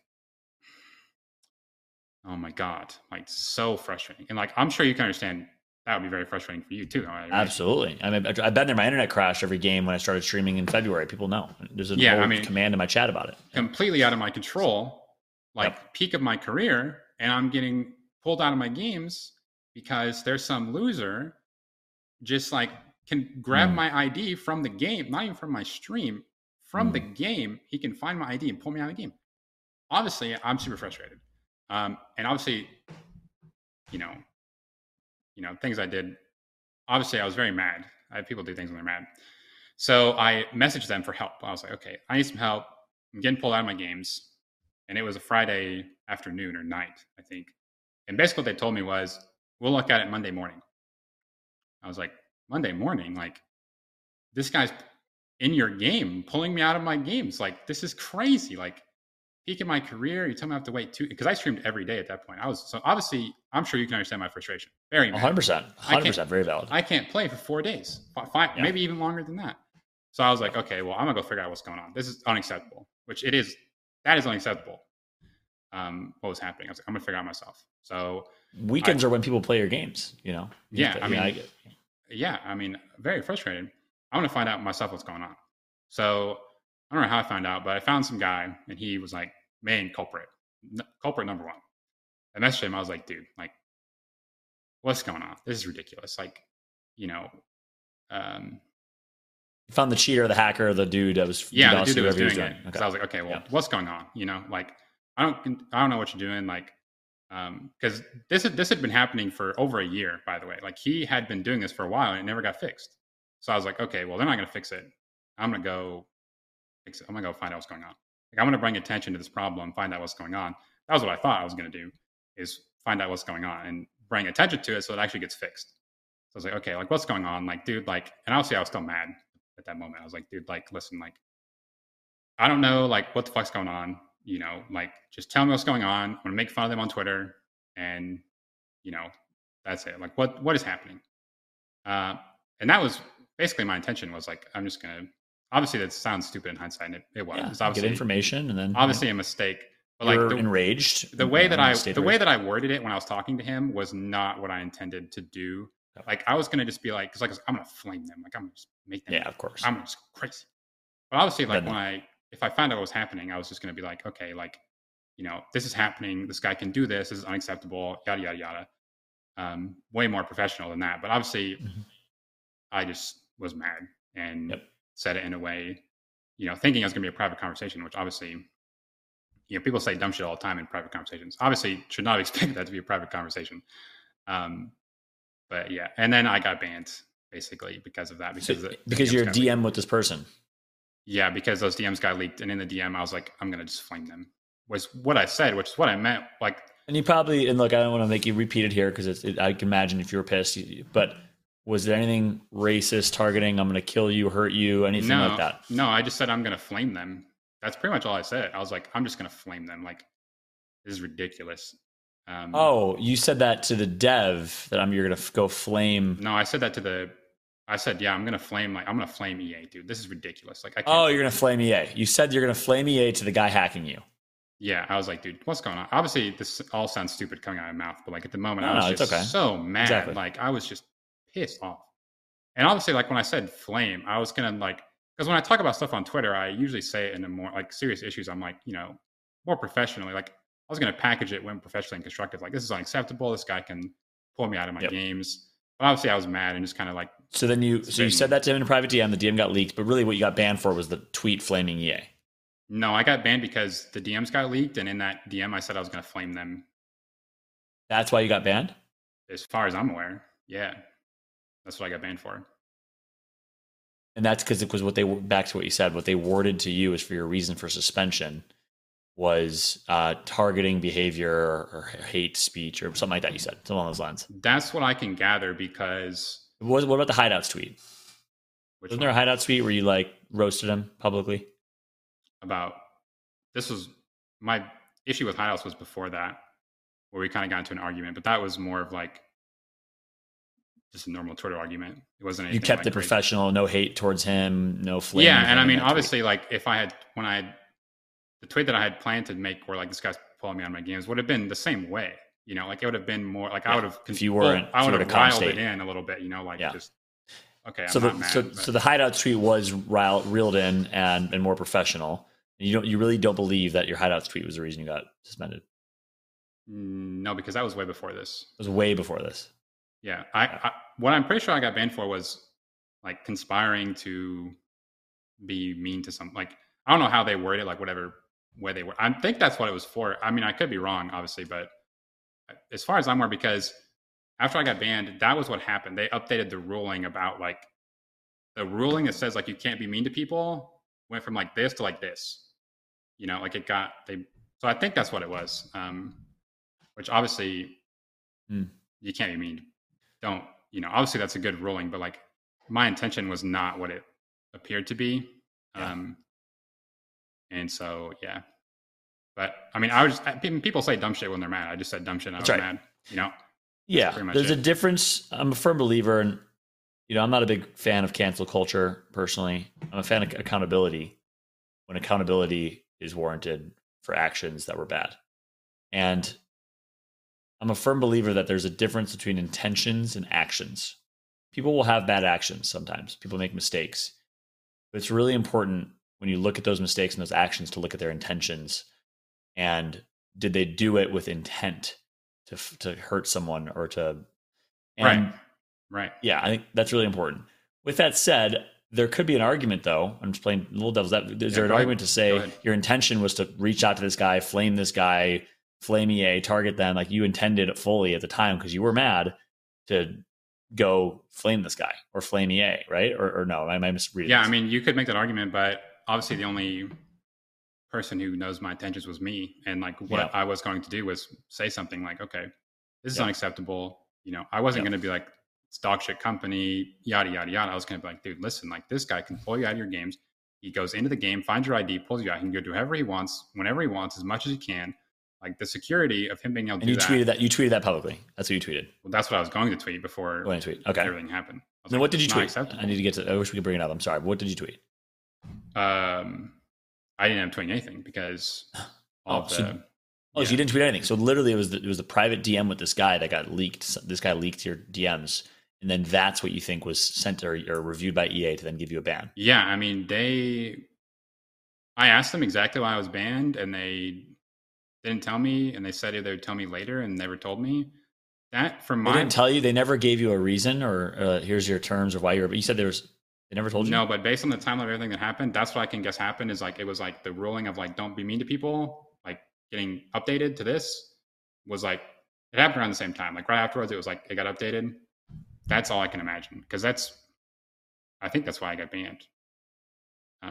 But they never. The fact that you have to say, I think that's why I got banned, and the fact that this has had to be like a 10-minute conversation where we haven't gotten to the real source of why you got banned, I think is a problem. I mean, you were given a reason or any transparency or communication for why you got banned, which would then allow you to correct that behavior and grow and learn from it. I mean, that's why, I'm not saying don't ever ban pro players for reprimand them for bad behaviors or breaking the rule book, but let them know what they did so they can learn from it.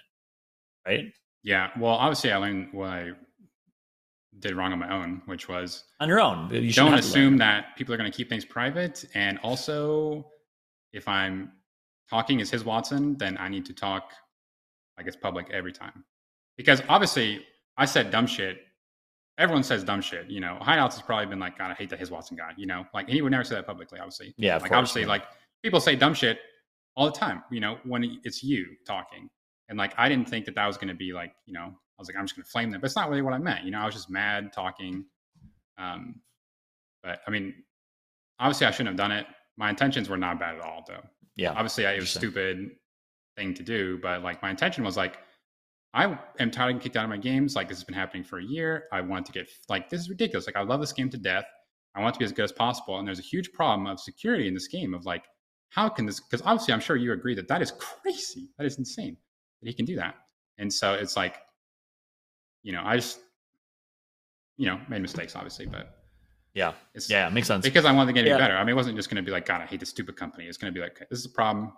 Those are all well-intended. That was my intention to not do it well. Obviously. Not do it well. You acknowledge your intentions were strong, your actions were bad, you made a mistake in the moment, you own that. That's all interesting. Yeah. Okay. Well, this is interesting. I appreciate you opening up on that. And Bochek posted in the chat. Okay. Next topic. We're trying to go to London. So we'll move on. I don't think anything bad has been said. I just, we'll wrap up with and we brought Daltouche on the stream last time. If we probably shouldn't broach the topic of, I guess I'll ask you, do you think you're blacklisted now from EA in any way? Like, are you on a blacklist in any way, shape, or form? You felt that or no? Was it just a one-time ban? For a while. I don't think I am anymore. Okay. I don't think I am. Yep.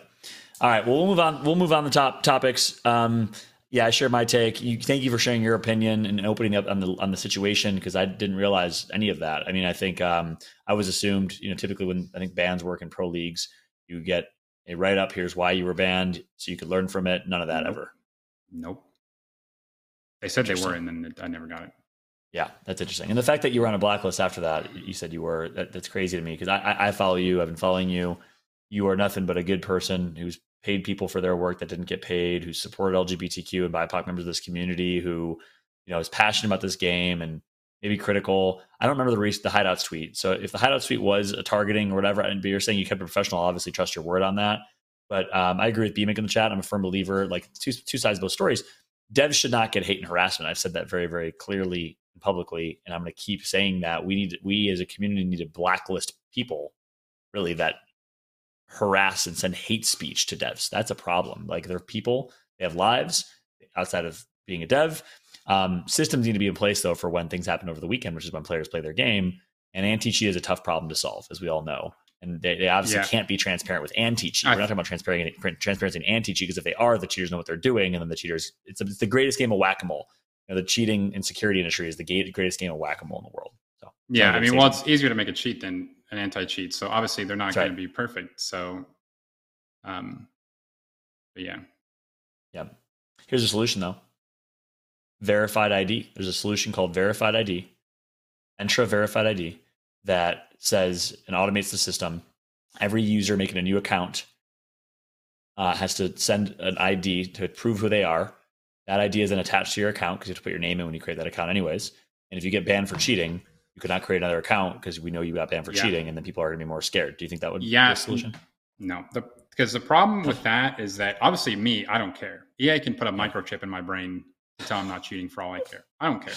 I'm nothing on my computer. I'm trying to hide nothing. I don't care. Do whatever you want with my computer. Put a rootkit on there. Sell my stuff to whoever. I don't care. I don't do anything on my computer anyways. But the reality is that if you have an ID like that, less people will play. And that is not what they want. They don't want to be like, we made this change. Yep. And then what about the 12-year-old kid? 12-year-old kid wants to sign up. What are they going to do? They don't have an ID. Respawn doesn't want to be like, hey, EA, like, listen, we made this change and people quit playing. Yep. They're not going to do that. So, and chat's all agreeing, blowing up and agreeing. And then I think it's very valid. Blizzard tried Verified ID. The backlash was massive. So that's not a solution. Vanguard type of thing is the only solution. I don't mind Vanguard being installed on my PC to run Valorant. I don't mind that at all. People freaked out about that at first. Me personally, I think people, obviously I don't care at all. I just get on my computer and play and get off. I don't care what they do on my computer. If you want to put like a super in-depth anti-cheat on my computer, go ahead. I don't care. But the reality is that a lot of people will not play. I think Valorant has or at least had an invasive anti-cheat, and Valorant's doing fine. I don't know if they still do or not, but I think cheating in Apex is a whole different problem. The reality of cheating, though, is that it only affects a small amount of people, and they don't care. They want to make the most people happy possible, and them spending millions and millions of dollars to ban cheaters does not affect the vast majority of people. So, they're a business at the end of the day. Why would they care? Yeah, that's a valid way to look at it from your perspective. I think they care.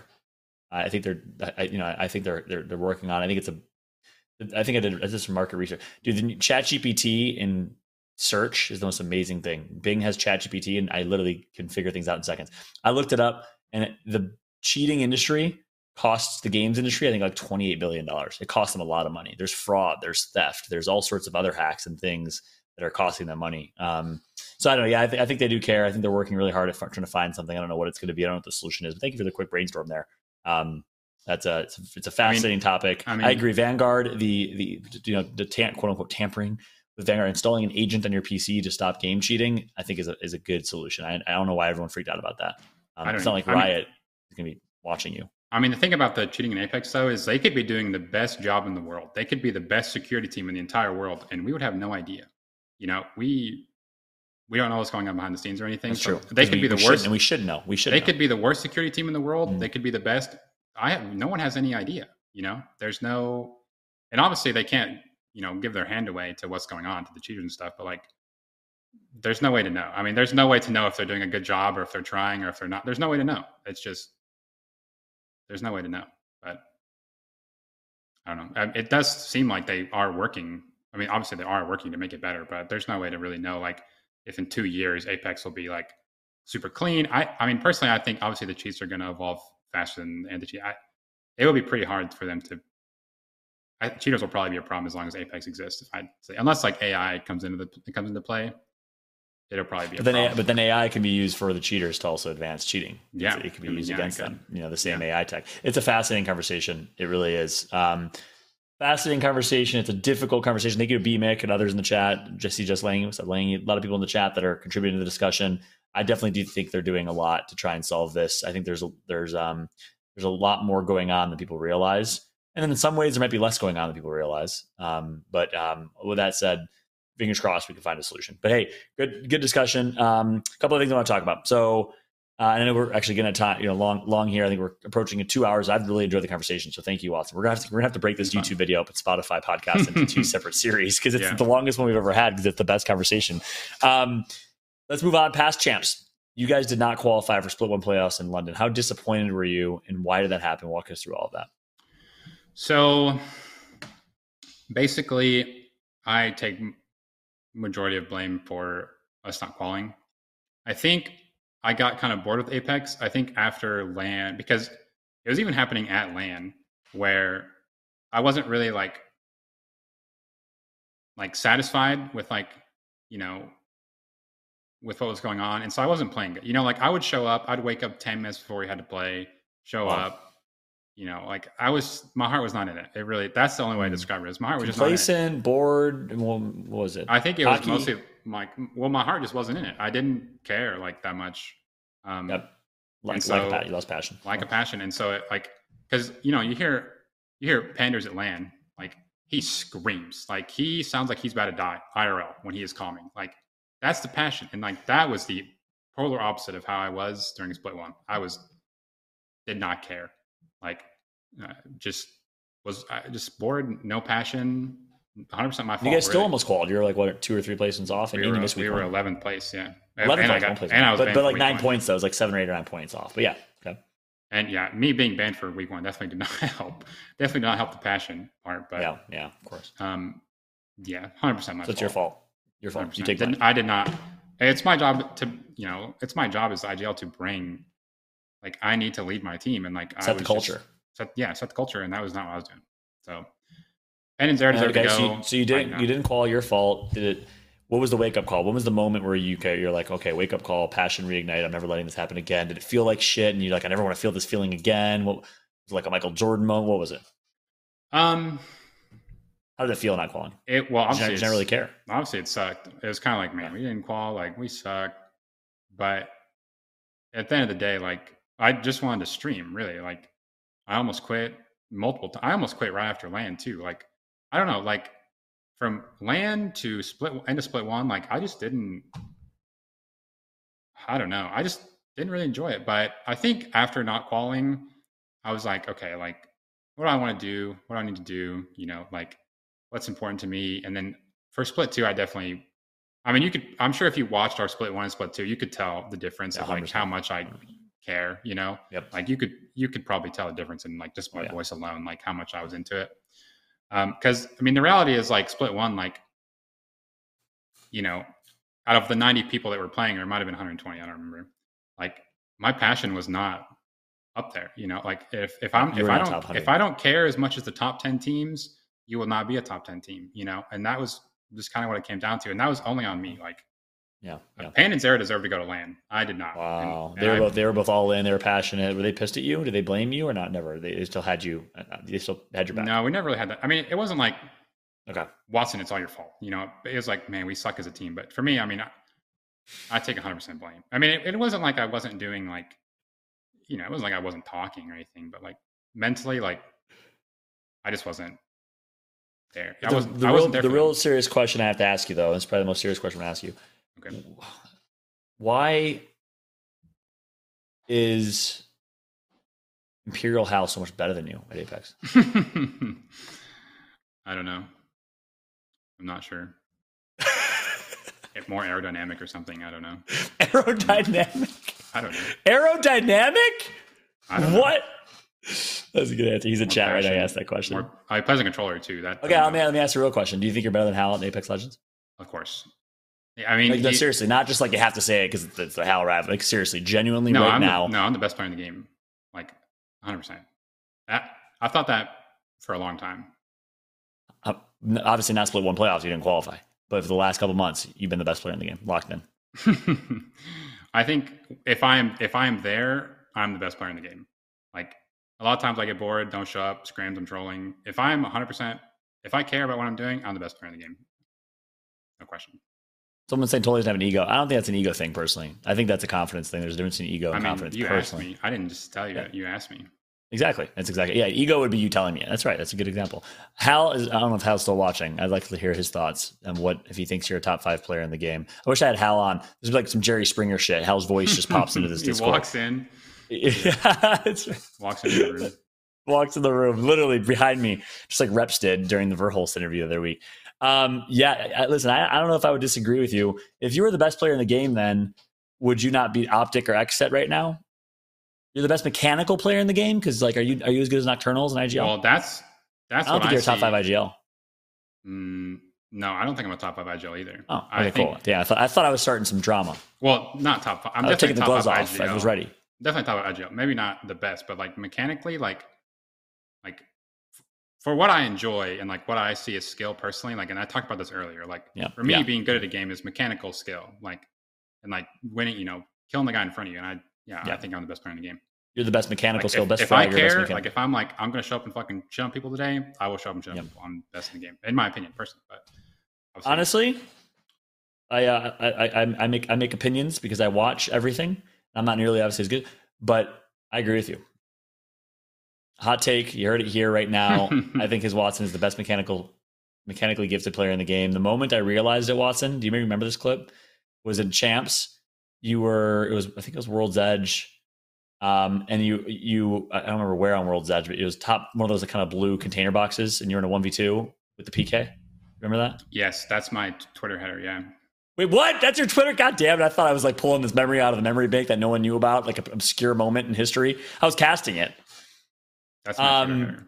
That's your Twitter header. God damn it! I thought I was pulling some journalistic shit out. Okay, that's literally your Twitter header. That was the moment I realized you're different. I was like, he could legitimately in this tournament be the best player. Do you think you're the best player at Champs? At Champs, 100%. At Champs, I was the best player by multiple orders of magnitude. I thought so too.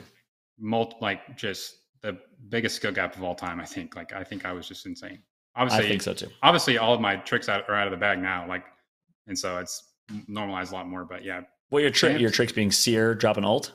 Well, just like my understanding of like my theory of how to play the game is like now more common, like break it down. What give me examples? Well, like just like like just what I told you earlier, where like, I mean, 2 squad wipes is the same as 7th place. Like, okay, well, it's way easier for me to get 2 squad wipes than get 7th place. I'm going to go run at people. I kill 2 squads. I get 8th or 10th. Like, looking at the game that way had been done before, but I was the first person and that basically just made you index so heavily on skill because you just had to be better than everyone else to be able for that to work, right? And no one else was doing that. So you just were constantly fighting, getting reps against the best players in the world in these lobbies, and that made you the best mechanical player. Because that concept, that trick in the bag, is not a mechanical trick. That's a game knowledge trick. Game theory, yeah.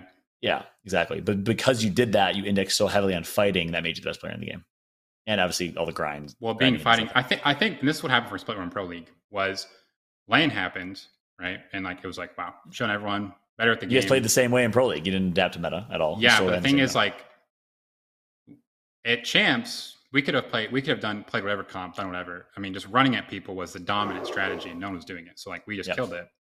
We went into Split 1, we're like, let's run at people. Well, people have adapted and like learned from what we're doing, and now it doesn't like we need to adapt again. Like we need to do something else. Yeah, I remember I remember the first 3 weeks you guys got shit on, and then you guys made a run the last 4 to 7 or 5 or 6. Yeah, well, that was us figuring it out. That was us being like, okay, well, let's do something else. And then we went on a run, like 2nd place, 1st place, like we went on a massive run, but it was too late. So who knows that week one? Who knows who's sub for you that week? Can't remember. Prodigy was Aces. it Prodigy Aces? Yeah, that's a sub. Ain't no Sykes. No offense, Prodigy Aces. they did all right. I don't think. I don't think they did great. I think 12, 13. Yeah, I don't think they did great. I cast them. That's interesting, man. That's really interesting. Okay, so here we are now. Passion's back. Status.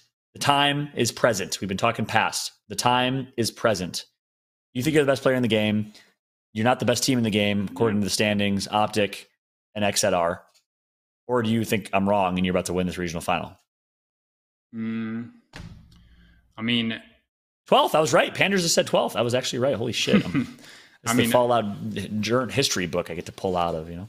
Okay. I mean, I thought obviously, you know, I've explained it a couple times. Like, I genuinely think I'm the best player in the game. Like, I think, but the thing is, like, when it comes down to ALGS, like, there's a lot more at play. Like, if, you know, like, if there was like a stat card, like, I feel like I'd be really good. But the thing is, like, obviously, and the reality is, I'm not as good at ALGS as Nocturnal or Al or whatever. But, like, you know, obviously, I play ranked. That's what I do, you know, and, like, part of it is bringing that ranked into ALGS. And, like, obviously, I've found success doing that. And so, like, as a player, yes, I think I'm the best all around player. You know, obviously, I'm a humble guy. Just my opinion. You're asking me. That's no, I'm asking. Yeah, don't be afraid. I'm asking. I want you to give hot takes or takes overall, and opinions. All around player. Obviously, I think I'm the best player. A lot of people say that though. Like, I think I'm the best player. I think, you know, I think I'm the best player. But, you know, obviously, there's so much more in LGS than just that. Yeah, I mean, there is so much. I mean, a lot of it comes down to just because look, if you're the best player, then you guys should be the best. If you're the best player, then it has to be on Panders and Zeratricky as to why you're not the best team. Because if you were the best player, yeah, well, and they were also second and third best, do you think you have the second and third best players in the game on your team? I'm instigating now. I think Panders. I mean, obviously with 4-3 linear controller players, Panders is criminally underrated. I think 4-3 controller linear players, dime a dozen. Listen, they're the Buzz Lightyear meme on the wall. That's controller players. Zeratricky, I think he's awesome mechanically. You know, like Zera has really stepped up this pro league. I think he's awesome. And I mean, other than our first week of pro league, we went like third, second, fourth, third, second. Like, the only reason we're not first because our first week was bad. Like last run, like we were the best. Like the last, not counting the first week, like the initial drop in, like we were the best team. Yeah. So you think you guys are the best team in NA right now? Yeah. I mean, everyone's going to say that, obviously, but yeah, I mean, yeah, no, it's okay. Obviously, like I'm going into these like not thinking we're going to lose. You know, like not everyone's going to say that. I mean, look, I asked Hal if he thinks he's going to qualify for London. He said no 3 weeks ago. So yeah. I mean, I don't know. I think you think so. Okay. I don't go. I definitely don't go into them thinking we're going to lose. I definitely go into them thinking, okay, we can win this. Like we can win this game. We can win this fight. Like I definitely never think we're going to lose. That's for sure. Yeah, we're definitely a good team. Yeah, you are. No, I agree with you. I like the confidence. Who are the top 5 best mechanically gifted players in the world in Apex Legends in order? You're number 1. Who's number 2? Like we can start number 5. Mechanics, or like if there's someone in front of me, like who do I think would kill me more often than someone else? That's it. That one. Okay. Mechanics are one thing. Yeah, that's true. That's true. Like who is in front of me that I think will top 5 people? Who are you scared of in a lot? You're obviously not scared of anybody because you think you're the best, but who, if you're fighting them, you'll show them a little more respect because you know it's them, because you know it's their skin. Bottom 5, like I think would be top 5, not bottom 5. Or top 5. I think Sykes is good. Sykes is insane. I think, not counting my teammates, obviously. I think I'm not going to do that. Anyways. Fun. I don't instigate that much. But Sykes is good. Verls is really good.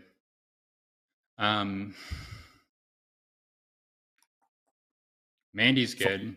I wiped the floor with Mandy though, but I genuinely you wiped the floor, but you put Mandy, who's not even competing anymore, over Fun, FPS, and OJ Rain, and I think Mandy's better than Fun. Yeah, I think Mandy's I mean, I think May's one of the best players in the game.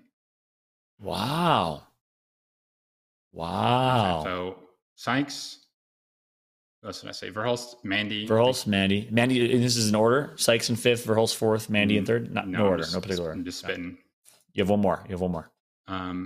Sykes, Verhulst, Mandy. 2 more. Not including yourself. You do 2 more.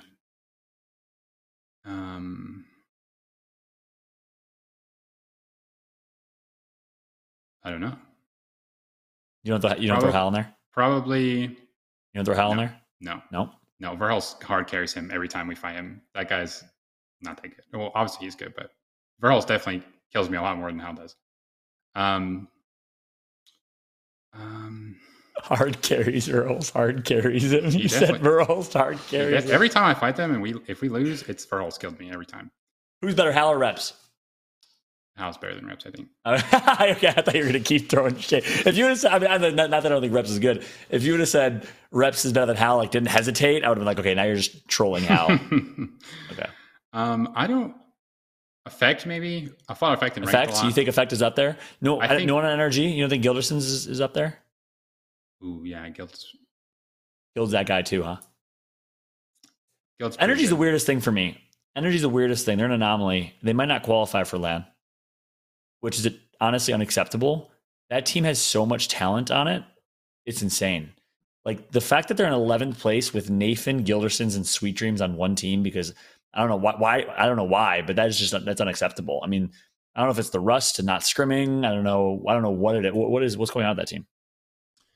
I don't really watch the games or anything, so I have no idea what's happening with them. But I mean, uh,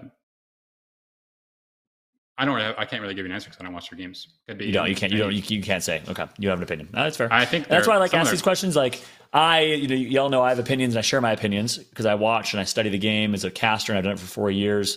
But I will always acknowledge because I was a pro player myself. I used to hate when casters would think that they know more than us. We don't. So like I love hearing from you because you're the ones that are in the fucking battlefield shooting these people every day and know what it's like. So it's really, really cool hearing from you. Thought a couple questions in chat. Thoughts on Nick Merckx as a player? Any opinions on Nick? Thoughts on and Nick better Merckx? watch what you fucking say because that's my boy. No, I'm just kidding. Give me any thoughts. Thoughts on Nick Merckx. So I mean,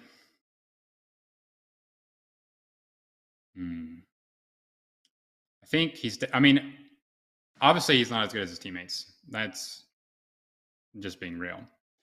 I obviously he has potential to be like a super good player. Everyone in pro league has potential to be a really good player. I think. I mean, obviously, I don't really watch them keep up with them, but if I take a guess at what the issue is, like, I think it's just like, maybe the passion or going to sleep thinking about it, waking up thinking about it. Like, I mean, because like Funkers I knew get on and like they're up and coming, from ranked. Like they go to bed thinking about ranked. Like they wake up playing the game. Like they've been through that grind. I don't personally. I mean, I don't really keep up with them, but that would maybe be my guess. But I mean, like, I don't really watch the games or anything. Like I just show up and play and go home. So I don't keep up with anyone else. But and that's fair. That's my guess. That's just my guess. Yeah, it's a good guess. It's a fair guess. I think, passion is an interesting word. Everyone just likes to throw that word passion. People replace the word, thank you for the subs, Billy Arcane. I appreciate you. People replace the word passion with grind. Just because someone's not grinding doesn't mean they're not passionate. And those two words have become synonymous. Nick doesn't grind the game because he's Nick Merckx and the persona, the stream, has a wife and a child, beautiful kid named Nico. And he's more in the snipe down category. He's been doing it for a while. And so that's a very fair statement. He doesn't wake up, go to sleep thinking about Apex because he wakes up and goes to sleep. I mean, thinking about his kid instead. Exactly. Thinking about his wife that he's, I mean, he's at a time and obsessed about Apex like everyone else is. It's right. Yeah, I mean, he's got a whole ass family. Like, I wake up and, get on my computer. That's it. Like I don't have like. That's a big difference. It definitely advantage for sure, but in that aspect. But I mean, obviously, some pro players have kids and do good. So I don't know. I mean, I don't really have too strong of an opinion on the whole situation, to be honest. Yeah, fair. That's fair. We're gonna wrap up soon because it's been a long show, which I love. I mean, it's been a really good conversation, dude. I want to ask you just a couple of last big topic questions. We've walked through your entire journey, so I'll summarize in the end. But a couple of big topic questions. You do a lot for the women's scene. Why? And what are your thoughts on the women's scene in Apex Legends? What can we do more to support the women's scene? Well, I don't know, but I do a lot in the women's scene. I've donated some prize pools, but that's about it. You donated the prize pool. That's it. Yeah, that's pretty big. Helped a little bit. Not about a big part, but I definitely have helped for sure. But true. Yeah, you could do more. We could all do more. I agree. I don't want to oversell me here, but I love it. Yeah, I mean, I think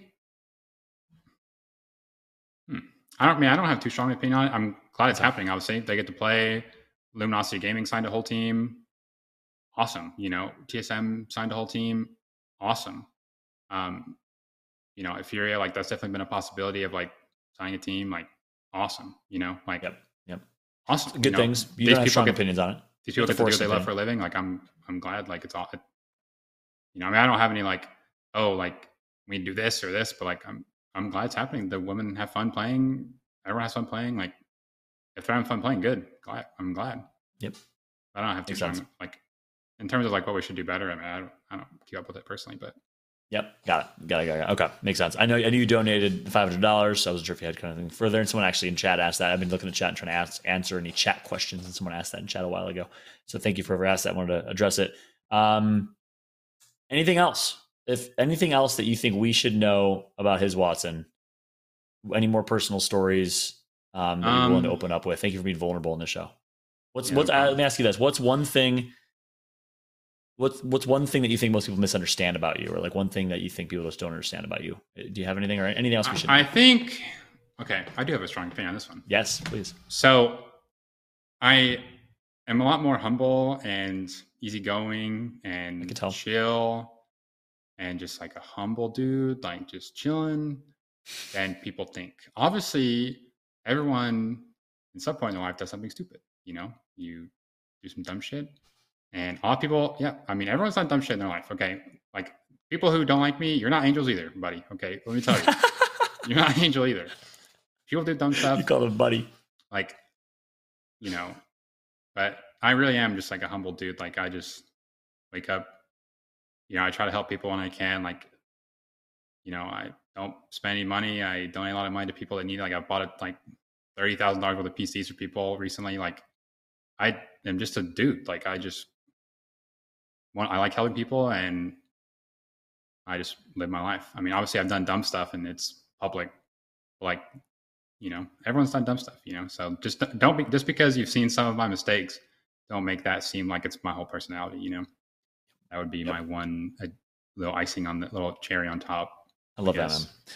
I love that. People hang you the cross for that, and I think they should not. I completely agree. I'm going to share an opinion. I'm going to first. I'm going to double down on what you said with just a vouch, because I have not once thought anything bad about you, even with the memes and the trolls and the tweets and the this and the that. It's so obvious for people to not think that about you is insane. And I hope you can discount anything that they say, because it's so obvious. All that you do for others, this stream alone, the amount of times that you've had to just remind people like, hey, I'm not trying to be cocky, I promise. And it's just so obvious. You're a humble dude, you're humble beginnings, you help others, you've risen to the top in a remarkable way, but you've brought others along with you and have given back every step of the way. Um, and this show, I think, showed that. So thank you for joining the show. The whole story, for those that just joined us recently, I highly recommend you watch this on YouTube or Spotify tomorrow, because my favorite part of this, honestly, Watson, was the first 45 minutes, hearing your origin story, Yeah. hearing where you came from, hearing who you are as a person, crucible moments in your life, the love for your dad, right? I started tearing up and got emotional about your Yeah, I story did with your too. dad. Yeah. Yeah. Okay. My Thank you dad's for a doing that, man. hero. It's important, man. It's important to be vulnerable. You were vulnerable today, and I appreciate that. So from the entirety of the story, a sincere thank you. And the last thing I'll leave you with on that topic, I'm glad you brought that up, because I asked you, and you answered it because I asked you. But I also sense that it bothers you or affects you when people question your character. Does it get under your skin sometimes, or do you have thick skin and you just brush it all off? I I have a feeling it mean, affects you. I mean, obviously, if I could pick and choose, I would want people to know that like I'm not just a random internet rager or whatever. But at the end of the day, you know, people can think whatever they want. I'm not losing sleep over it, but I don't know. I mean, I'm just, a lot of people have a very drastic perception of me, but at the end of the day, like, I mean, it doesn't really affect me at all. So, Good. I'm glad, because those people don't know you, and I have to read Borstein's chat here, and we'll end on this. Anyone that watched Watson for more than 10 minutes knows that he's the most down to earth guy in the entire scene. Amen to that.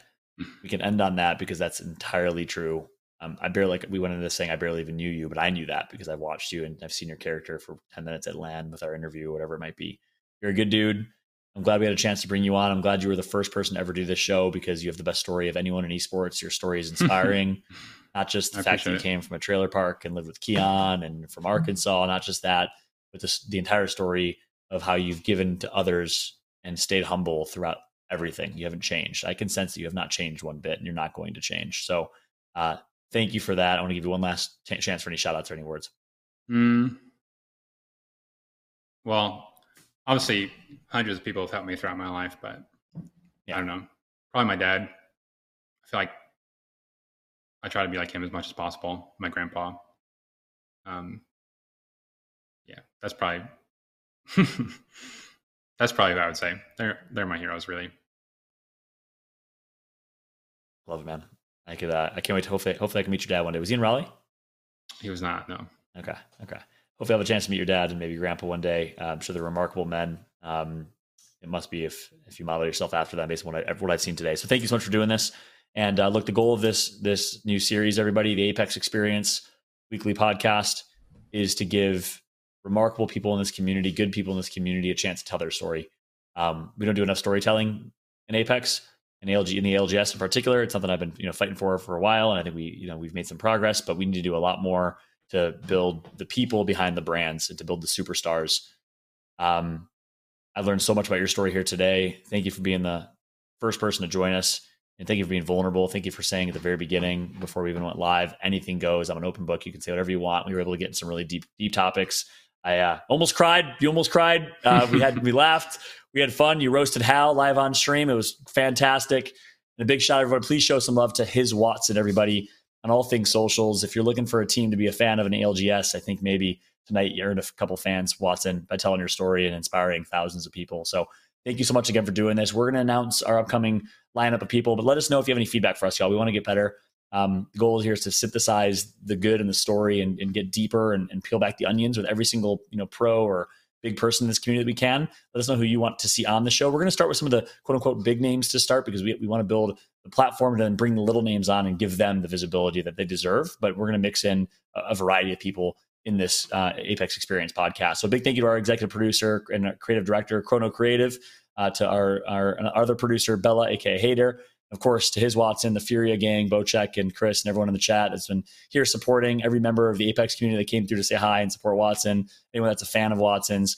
We will catch you for the next Apex Experience next Thursday. We'll catch you for the after hours post ALGS show with Snipe Down and 2 pros on Sunday. Watson, will you do one of those, please? Sure. Yeah, this was a lot of fun. You enjoyed this? Cool. After hours is fun too, because you get to talk more about Apex and just shitpost people, which I know you like. Okay. He goes, fan of that. Yeah. Big fan of that. What do I edit? I love it, man. Big fat years. Thanks so much, Watson, again for watching. Maybe we'll have you back on Sunday. Sounds like you enjoyed it. Enjoy LGS this weekend, regional finals. Stop using the wingman all week. People are worried that you guys aren't going to perform because you're only using the wingman, apparently. I saw that in chat. And we will catch you for the next rendition of the Apex Experience weekly podcast and after hours this Sunday. Thanks so much for watching, everybody. Have a good night.